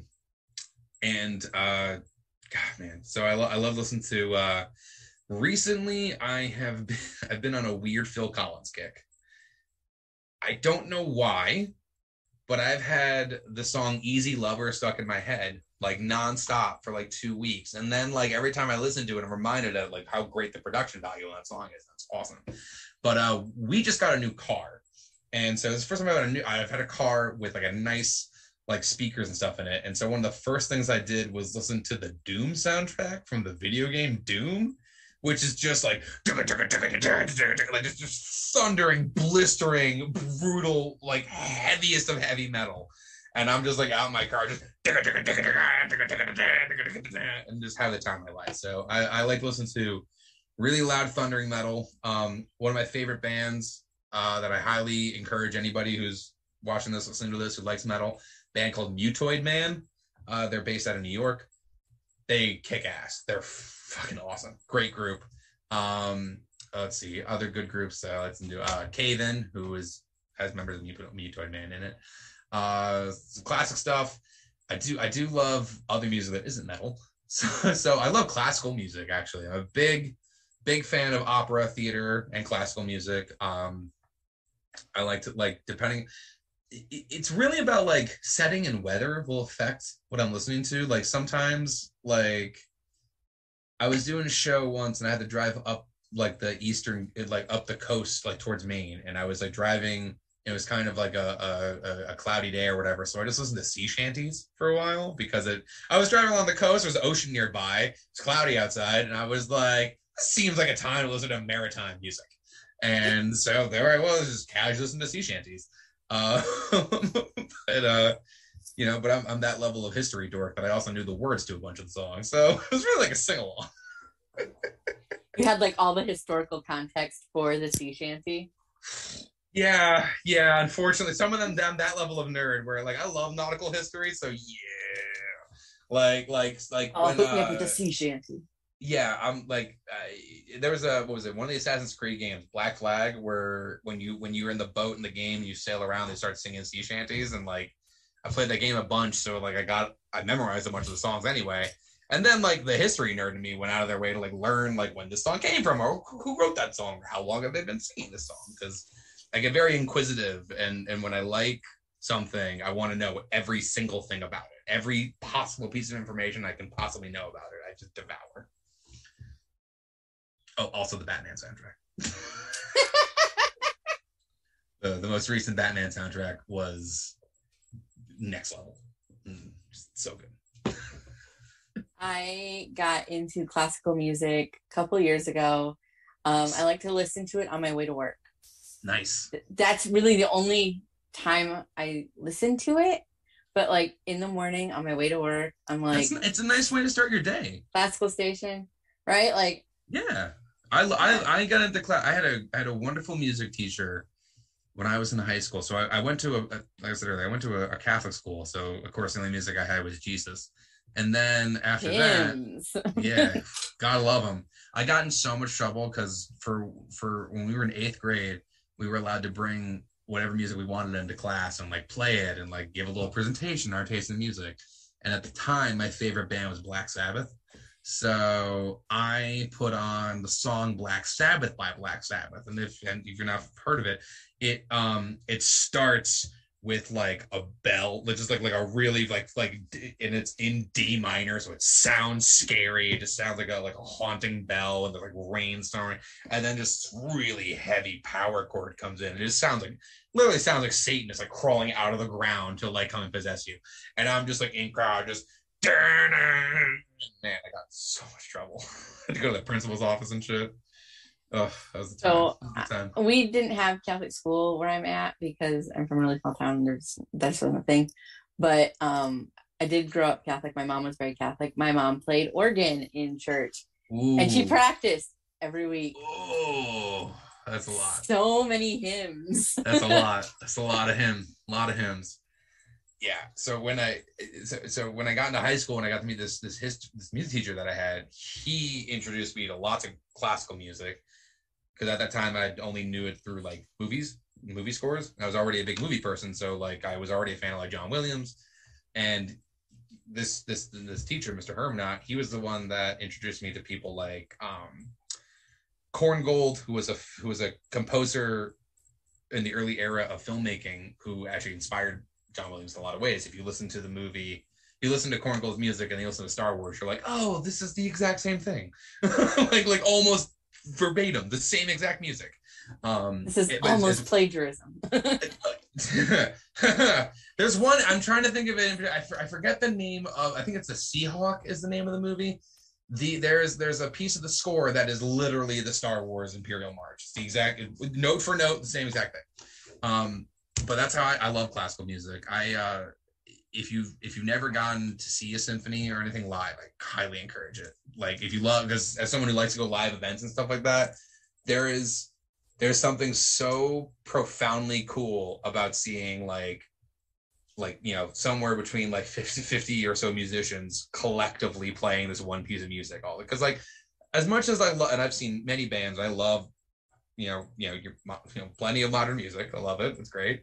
But as great as it is to see like Pearl Jam killing it with all 5 of those dudes, something about like a full orchestra like all working together to make that like collective sound that just like hits you like a ton of bricks. Like I got to see Hans Zimmer, the film composer Hans Zimmer. I saw his live show, and when he played the Lion King music, I just cried, just weeping, uncontrollable weeping, because I was like, this is so emotional right now.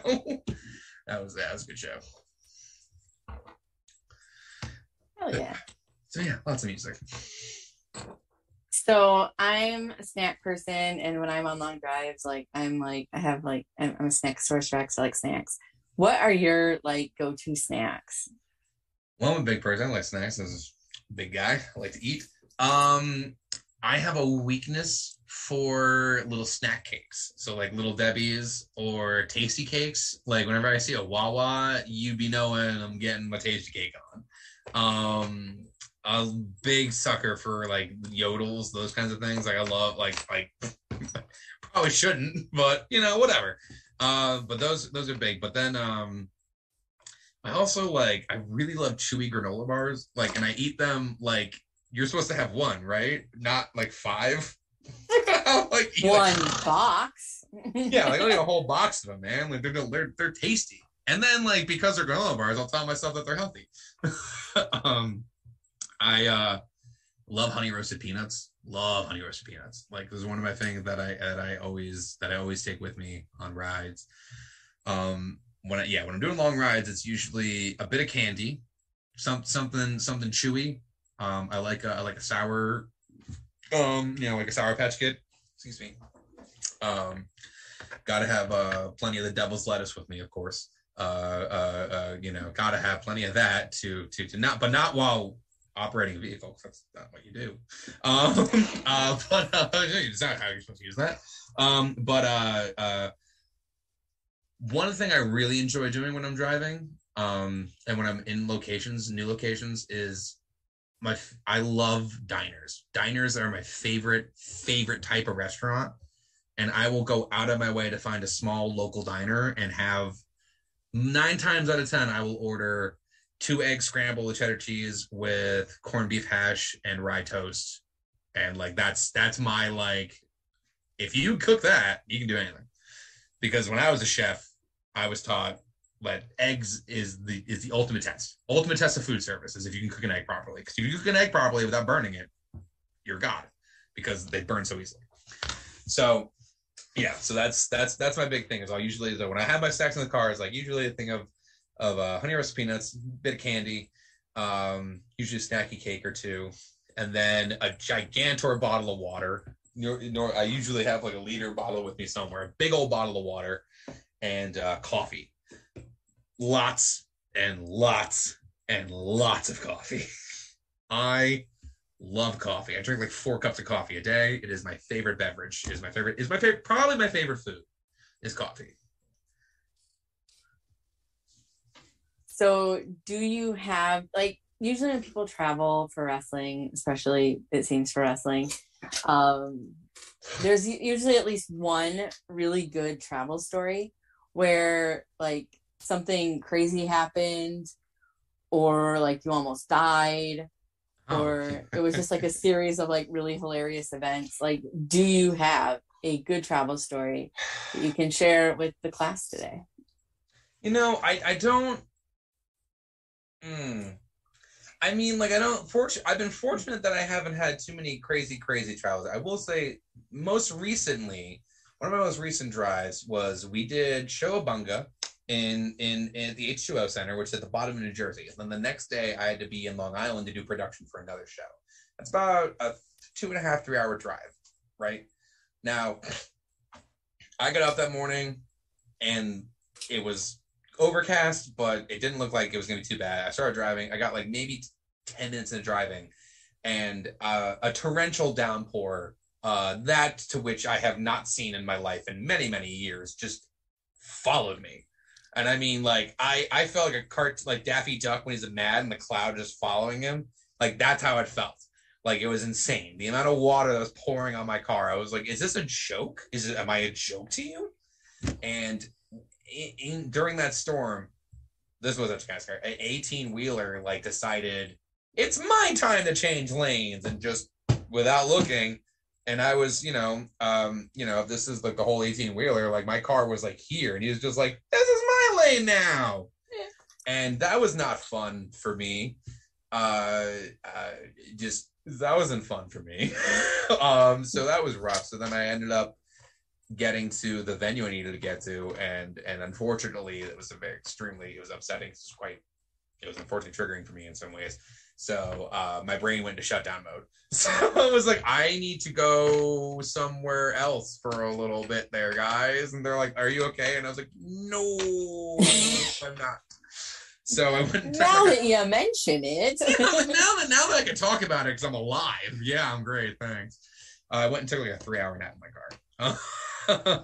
But yeah, it was a much needed like 3-hour nap. But yeah, that was a crazy day. The only other like fun travel story I have was one time I'd worked with this guy for a little bit. Is that me? No, I don't know what that was. Sorry. I think my watch beeped. Anyway, what year are you in? Yeah, right. What are you doing? Who told you to beep? Anyway, I was trying to talk to my watch beeped at me. Oh, right. So anyway, one time I drove quite a distance to this guy who I had worked with a few times and had stiffed me multiple times. This guy had stiffed me, and at that point, I was finally like just pissed about it. I was really mad, and I got to this location. It was a shitty place, and I was fucking mad because like this was just grimy. And I went over to the promoter and I was like, I need you to know that I just drove 4 hours to tell you that I'm not working for free anymore. So whatever piece you need to make with that right now. So you're either paying me for do this gig or I'm going to go drive 4 hours back home. And he was like, no, hold on a second. I was like, thank you for the answer. I appreciate it. I'm glad to know that that's, no hard feelings. That's okay. I understand that you thought you were getting something for free. That's okay. I am now done here. And I got in the car and I left. So that's another really good time. And I need anyone to hear me now know that this wasn't like a power move. This wasn't like meant to be a dick. This is someone I had worked with multiple times, but stiffed me on multiple occasions. And not for nothing, but pay your talent. Like, I know that's apparently a hot button issue these days. That's a good thing to bring up this week. Yeah, apparently that's a hot button issue this week. How timely. It should be a normal thing we do, but here we are. Apparently we work in a carny business. I have heard that. Heard that before. I don't know. My friend's last name is Carney. Yeah. It's their business. Those are my right. Oh my god. Oh boy, you owe me some money, dude. But yeah, those are probably the craziest travel stories I have. I've been fortunate enough to not have anything too crazy where I missed a flight or had to hitchhike my way somewhere or any of the nonsense that some people do. So I just have a few more questions, and then we'll go to questions from chat, and then we'll wrap up. Sounds great. So what would you tell a 10-year-old version of yourself if you could go back in time and visit yourself? What would you say? So many things. Just, oh boy, so many things. I feel like a lot of, the home run answer is that, hey buddy, it gets better. It's not so bad. I would really sit down and tell my 10-year-old, there's some things that I would say that, like, I don't know, man. Like, I don't want to reveal too much of my life to everybody. But, there's certain things that I'd be like, hey, so I get that we think this is the end of existence right now. And it's not. And it's going to be okay. And don't worry, we're going to figure ourselves out at some point. And I'm sorry, it's not sooner or as soon as you would probably like. But the good news is that you were right the entire time. That's what I would tell. I would tell my 10-year-old self, don't worry, you are right. You're correct. Whatever you're thinking about yourself right now is true. And I'm sorry that you're not in an environment that everybody is allowing you to embrace that stuff yet. But you'll get there eventually. And it'll be really fun and really nice when you do. And you'll feel really good about yourself afterwards. Aww. That's what I would want to say to my 10-year-old self. Then my 10-year-old self would be like, huh? What? What the fuck are you talking about? And I'd be like, all right, well, have you watched Rocky Horror yet? Oh, okay. Here's a copy of Rocky Horror. I'll be over here. When you're done with it, come back over here. You'll get there. And then the kid will come over and be like, I get the pearls now. I'd be like, yeah, we learned a lot about ourselves today, didn't we? We learned a lot about us today, didn't we? Yeah, we sure did. Mm-hmm. Sure did. We're supposed to find them attractive. Yes, you were. Yeah, very much so. Perfectly normal. Perfectly normal way to look. It's Tim Curry. You absolutely should find them attractive. Just you wait till you watch the Thornberries. Smashing, darling. It's gonna take a second, but you'll get there. You'll get there. I promise you'll get there, buddy. So, what is the biggest animal that you could take in a fight with just your hands, no weapons? And you can pretend it's attacking you so you don't have to attack a defenseless animal. Here's the thing. I have a lot of pet allergies and animal allergies, so a house cat could take me down. So there's a lot of animals I would try. The funny thing is I love animals. So dumb me pets every dog I see, pets every cat I see, loves animals, but I call it the Lenny from a Mice and Men complex, where the smaller the animal, the more delicate I try to be, and I feel like I'm going to hurt them by accident. So I'll be like, oh no! Like my friend has ferrets, and they're just hairy little noodles. I don't know if you've ever held a ferret, but they're just a little noodle. And I went to hold it one day, and it was like, surprise, motherfucker! And just wheels his way out. And I was like, bah! So literally, I would say any animal could beat me. A fucking snail, probably. I don't know. Okay, all right, but really, I think I would say the animal that I would have. This is an animal that I would have a chance fighting. Is that what it is? Okay. Yeah. An animal that I would have a chance fighting is like, I feel like a chicken. Like a chicken, because they would outrun. No, they would outrun me. No, that's not a good one either. Three-toed sloth, and that's only because they are slow and slow enough for me to be like, "Hey, get out of here," and then be like, "Man, fine." And that'd be the conflict. Otherwise, I'd probably have an allergy attack with any animal that decided they wanted to come near me. Horse, sneezing. Dog, sneezing. Animals without hair, I don't know, probably impaled. What about like a tortoise? Oh, that'd be fun. It's so funny we talk about animals. Just this past weekend, my partner and I, as part of our anniversary, we went and we went away and we were able to get a private tour of a zoo, which was really cool. And it was so rad. And we love zoos. I love animals so much, and the fact that I'm allergic is a real bummer for me. But the zookeeper at one point was like, they were just carrying this little bin around with the like half the trip they just had this bin, and they're like, yeah, this is one of our buddies. We're gonna let him out in a little bit so we can walk around. And so eventually we get to the part where she opens the bin, and it's this tortoise. It's this desert tortoise, and he just comes out and he's just like, like.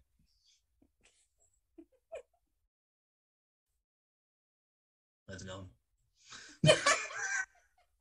And like I was like, I love him so much. Oh my god, he's my favorite. And apparently he was this breed of tortoise that have like this little like undershell piece, right?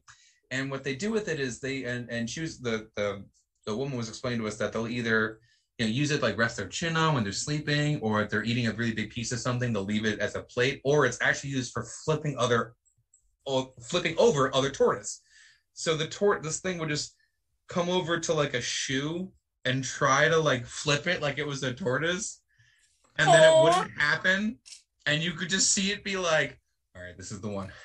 This is 1, 2, damn it, what am I doing wrong? And then like you just seem like kind of like slink over to the corner, and then like the three of us would be talking, my partner, the zookeeper, and I. There was like an antelope I was petting, next to me or whatever.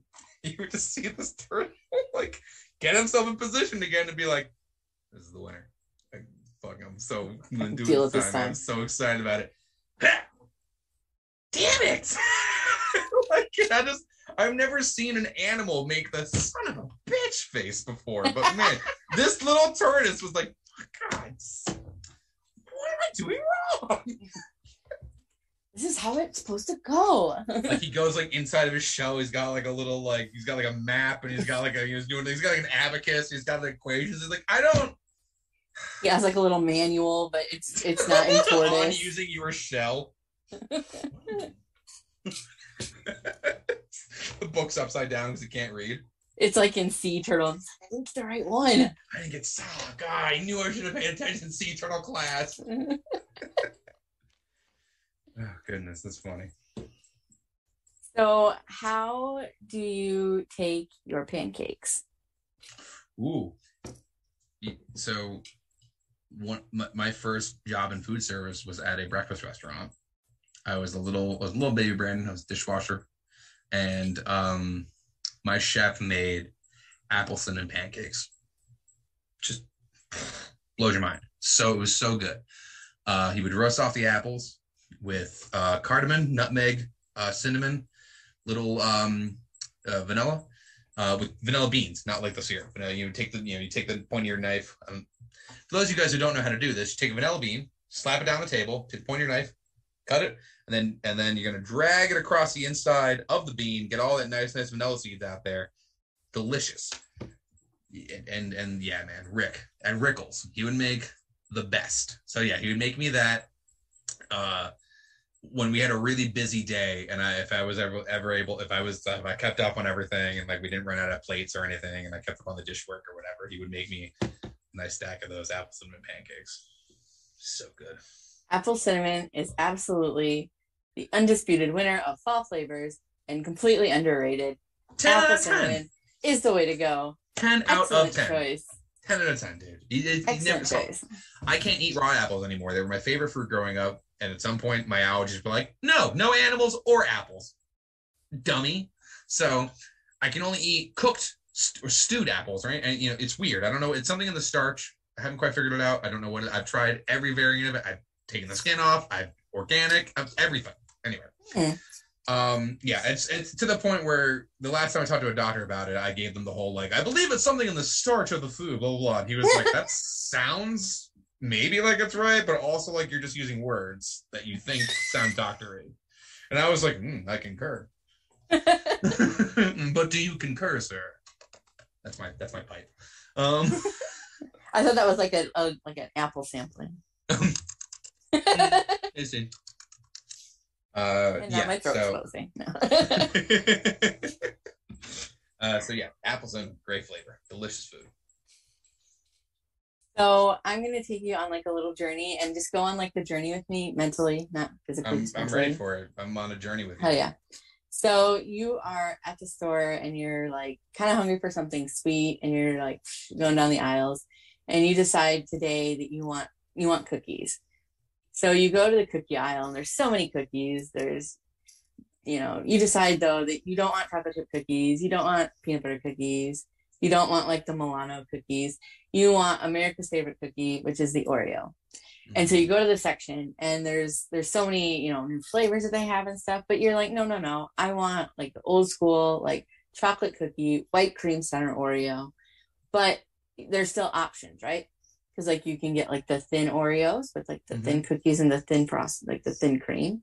Or you can get like your regular single stuffed Oreo, your classic stock Oreo, if you will. Classic. You can get a double stuffed Oreo with like the it's a little extra stuff. Well, extra stuffing. Or you can get like the mega stuffed Oreo with like the most amount of stuff. So like, which Oreo are you picking? So I am a double stuffed person.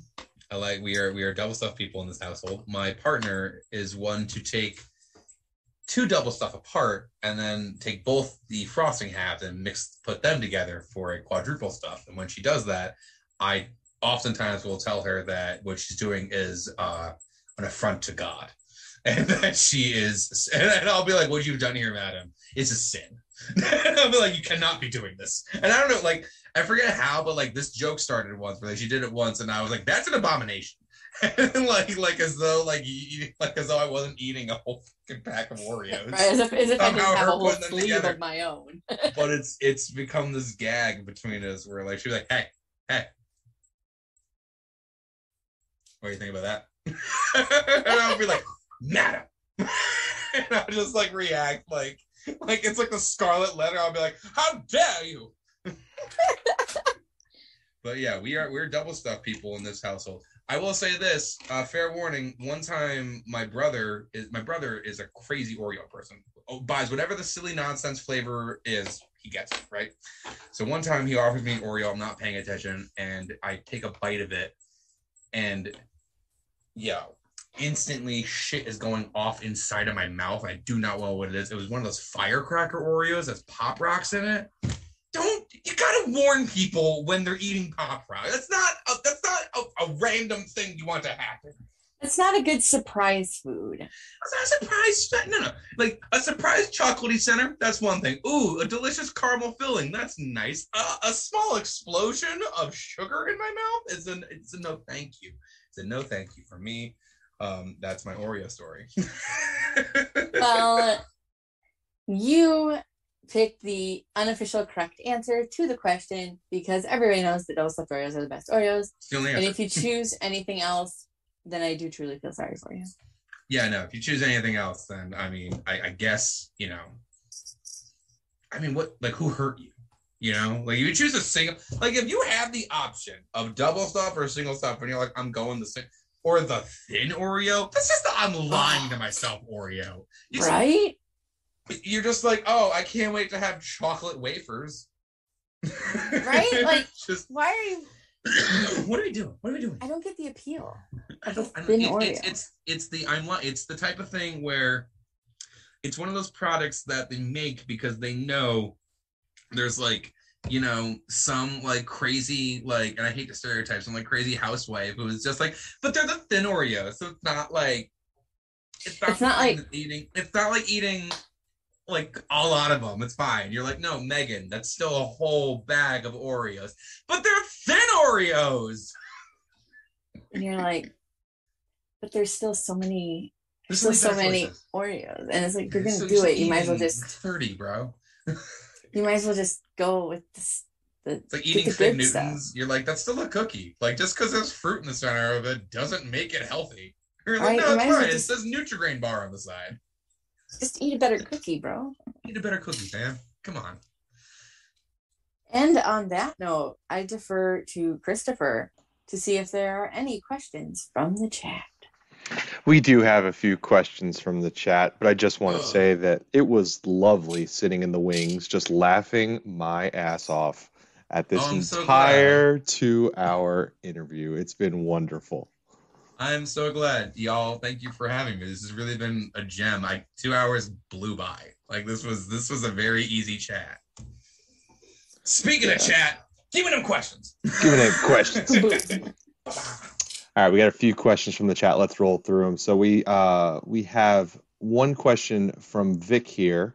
I had to clarify because I did not know what the question meant, but they said that you will know. Are you Team Joel, Team Mike, Team Jonah, or Team Emily? Who the hell is Emily? Team Jonah. Why do I know that? I don't know. I had to You clarify. don't know it? I had to clarify. MST3K. Oh, There it there it is. There it is. Okay. Sorry. At first I was like, why do I know this? Okay. I knew all the names. I'm like, why do I know all of that? Okay. I'm a Mike T. Nelson. I'm the OGs. I remember like watching on Sci-Fi Channel back in the day, man. Like I remember when the movie came out, like the Mr. Sassy 3000, the movie, which is like just like a one-off episode. They decided to make a movie out of. That's the winner. I think Mike is the one on that one. So that's the answer. All right. Next question. What is your go-to karaoke song? Oh boy. That's a loaded question. I love karaoke. It's like, as I'm sure you can I don't know Surprise? if anyone's gathered this at all. Kind of like attention. My go-to song is Tribute by Tenacious D. I've often been known to either remove an article of clothing, climb on top of tables, and or sing to people who are not paying attention to me while that song is on. Sometimes all three at once. When I quit one of my what at the time I thought was my last job in food service, jokes on me. We all went out to a karaoke bar and I started singing Tribute, and there was this one table directly in front of me of these two women who were just like, they were just like having a conversation or whatever, but I had enough whiskey in me to be upset that I was singing and these people were not paying attention to me. So I definitely like got on this bar table, and Val, you met me. For those of you who have not seen me, I'm 6'1". I'm like over 300 pounds. I'm a big person. I'm a big person. I'm like crawling on this table, like singing Tenacious D at these people, not to, at them. So that's one. Another one, and actually it's funny you mentioned karaoke. I met my partner, and the night that I met my partner, I made all of my friends and her go to another bar where I knew they had karaoke, and I sang James Brown's Sex Machine. And here we are, somehow 12 years later. So James Brown and Tenacious D. Those are the two go-tos. I said, oh, feel good now. Ah! Say it again. Yeah, you can do it. It's just fun to do. I did like the split and everything, and my friend like draped the coat over me, like the Living in America video. It was actually pretty great.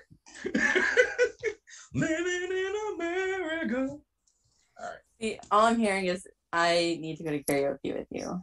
I have been trying.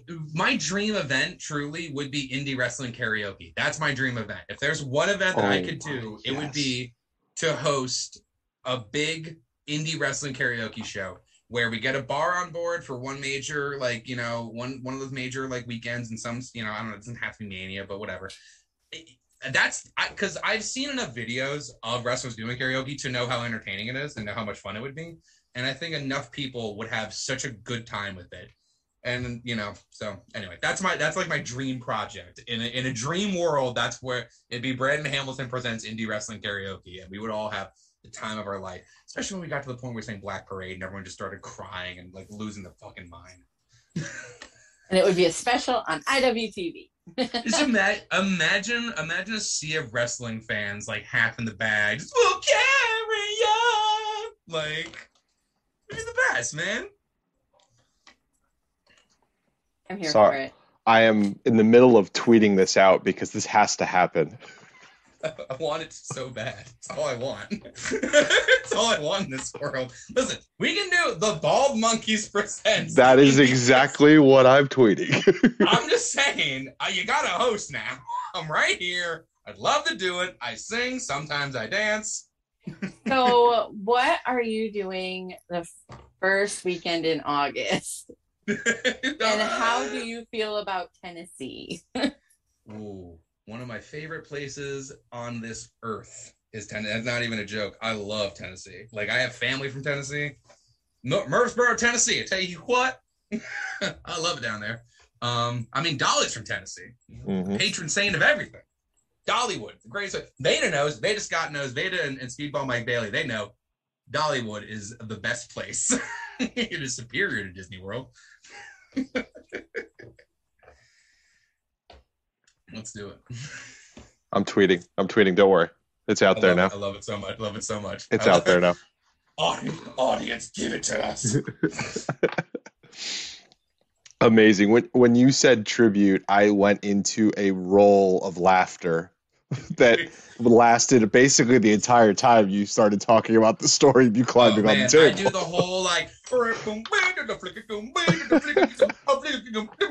I do like, oh man, like I've been doing the Jack Black bit for a long enough time, man. I can love it. High kicks and everything. Love it. It's such a fun song. Okay, we're making that happen. The Bald Monkeys presents Independent Wrestling Karaoke, hosted by Brandon Hamilton. Yes. Already working out so well for me. Okay. Let's get to the questions because we might not ever get off the air here. Yes, sorry. Don't be sorry. Do you play an instrument? I do. I play guitar. That's the primary instrument that I play. I started playing guitar when I was like, I don't know, like 11 or 12.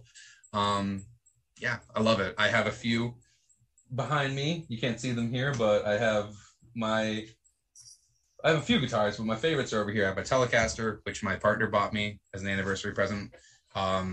It was the first really nice guitar that I ever owned. Everything else was kind of like a crappy, sort of cheap guitar. And they sprung for it, and I forgot where we were. I think we were in South Carolina somewhere, and I found this hole-in-the-wall music shop, and this guy had this sweet piece of guitar that now I feel compelled to go be like, yeah, I'm talking about you.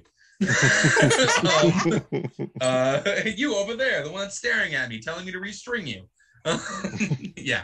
I also I can keep time on. I would never call myself a drummer. I can keep time on drums. And I like to pretend like I know how to play bass like every guitar player does. Is there, besides bass, is there any instrument you'd wish you played? I wish I could play piano every day of my life. Every single day of my life, I wish I played piano. It's that or viola, which is a slightly larger violin. It's just one of my favorite instruments. Just the sound. I love string instruments, and I love percussion instruments, and piano is a percussion instrument. A lot of people don't think of it that way, but it is hammering those strings, so it's a percussion instrument, and so many beautiful sounds you can get out of it. And as far as the viola goes, like I said, string instruments, violins and stuff, those are just gorgeous sound. But the training process of learning how to play either of those things was not as easy as learning how to play Nirvana. So here we are. Oddly enough, Nirvana easier than Chopin. Who knew? Crazy, right? Fourth grade me was on Team Viola somehow. I don't. That's awesome. Don't know a lick of it now, but I think they were out of violins at the time, so I ended up with a viola. They were like, "Here you go, kid. It's just like it."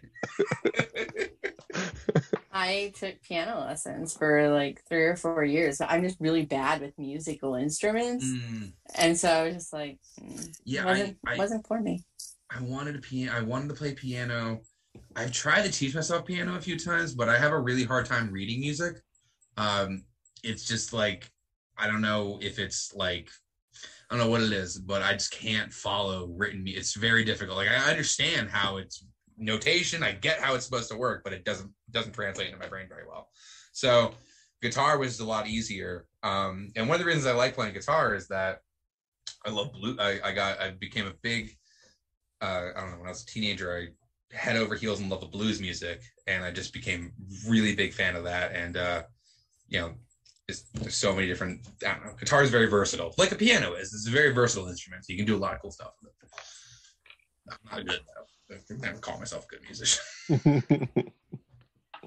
Well, awesome. You know you're a musician when you're like, I'm not good. You're like, yeah, you're definitely a musician.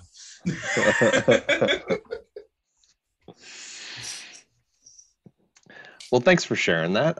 We have one last question. It is from our VIP Vic in the chat. It is his staple question. In your opinion, who has the best gear of all time? No limitations. No limitations. That's an interesting question. Now I'm going to answer this in two ways, because we were just talking about music and guitar. So when you say gear, my first thought was, who has the best guitar gear of all time? So the answer there is Eddie Van Halen. Whew, shit is awesome. But I think when it comes to wrestling gear, okay, this is going to seem like a really weird answer, but hear me out. It's Stone Cold, but it's because the black trunks are so perfect on him, in that Stone Cold needs literally nothing else. He needs to wear black trunks. I mean, he's got the vest too, and the vest is awesome, don't get me wrong, but he could just wear the black trunks. And that's just that to me, I look at that as, it's a statement of character. The way anyone's look should be a statement of their character. It should be a way that you can physically represent it. So I love minimalism in looks. I also love very loud and extravagant. Some of my current favorite people, we were talking before, MSP always look amazing. They just always look incredible. Just always incredible. There's okay, and this isn't just to blow them all up, but a lot of the students coming out of T2T, the wrestling school in Brooklyn, they all have an incredible sense of look and character. So like Sassy Boatwright, she always looks really great. The Money Dragon, Angelo Carter, he always looks good. He's got a great look and aesthetic and stuff. It's really hard to say who has like the best gear of all time. It's so difficult to whittle it down.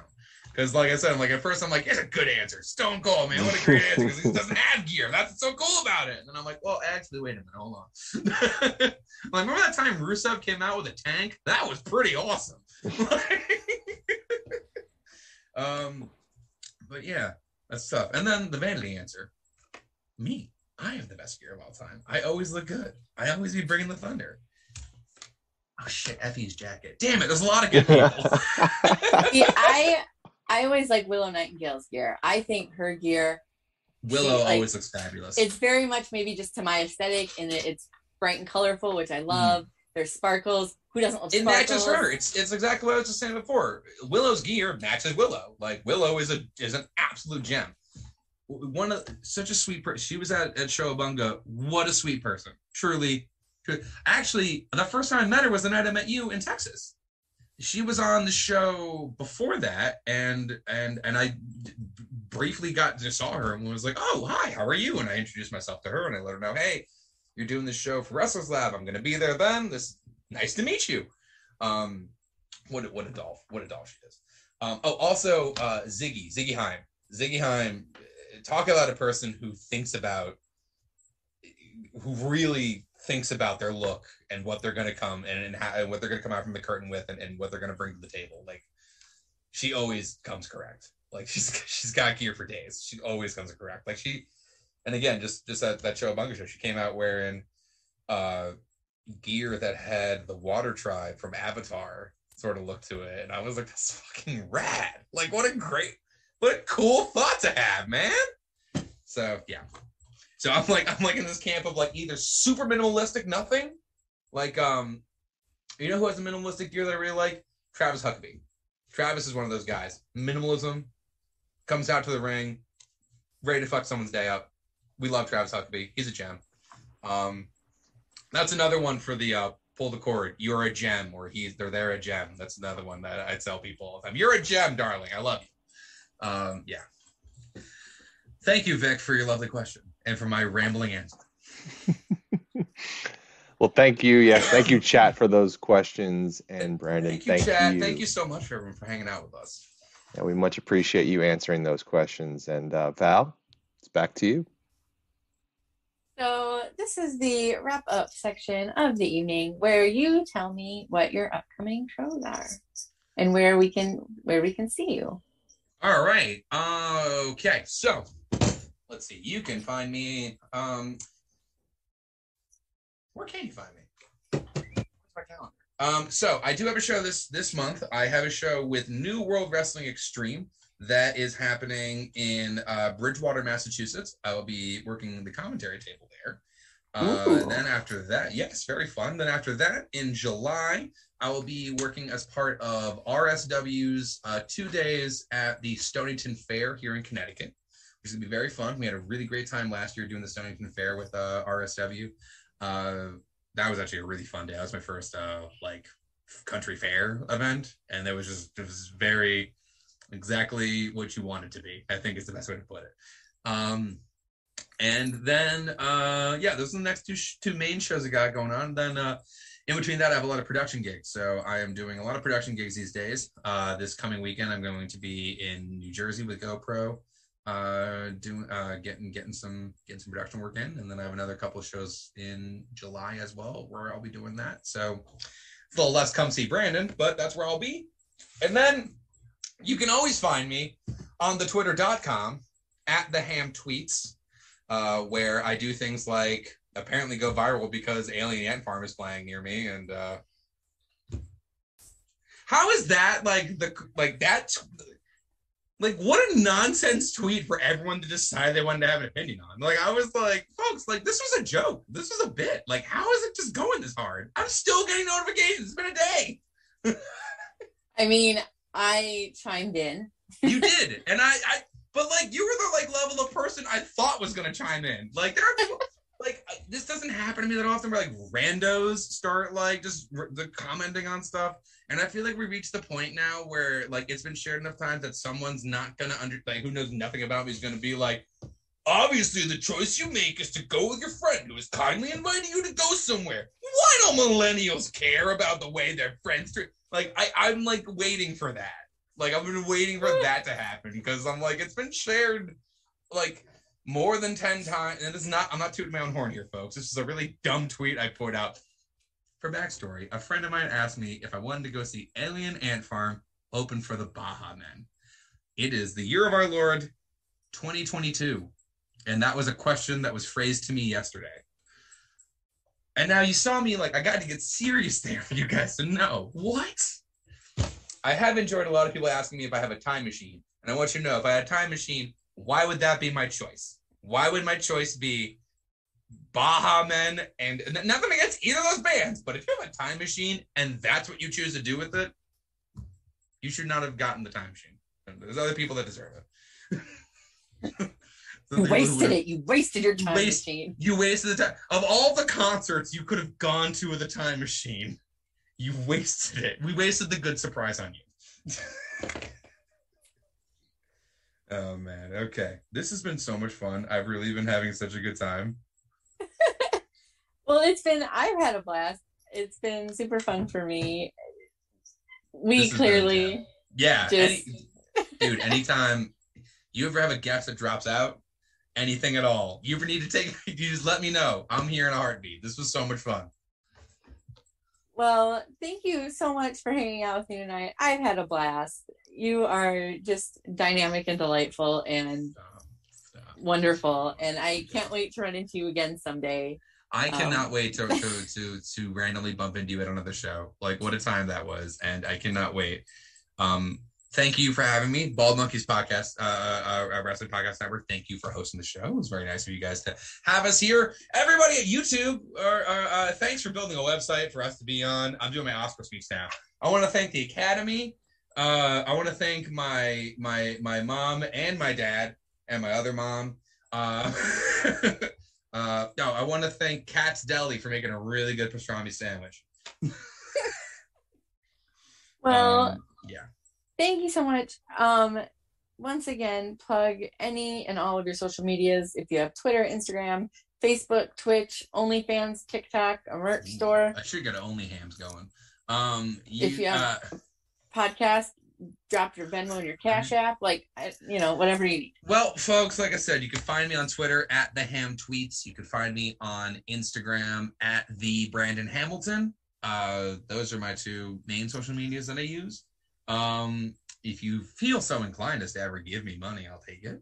I do have on my Twitter bio, there is a link to my Brainbuster tease store where I do have some designs that I have up there. I haven't added one in a while, but I do have some fun ones, like the My Handy Vice one is always fun. I also have one that I enjoy that is to Van Halen, like a Van Halen symbol. I thought it was cool. I don't think anybody else cares, but I love Van Halen, so it doesn't matter. I basically made that shirt so I could buy it, which I do feel like a lot of wrestlers do that anyway. So that's it, folks. Find me on Twitter and Instagram, and tell your favorite promoter to book the Ham on their next show, because your show could also use somebody who's professionally loud and really adorable. Super adorable. Thank you so much for hanging out with me tonight. Thank you, everybody in chat, for being here and watching us and giving us some cool questions.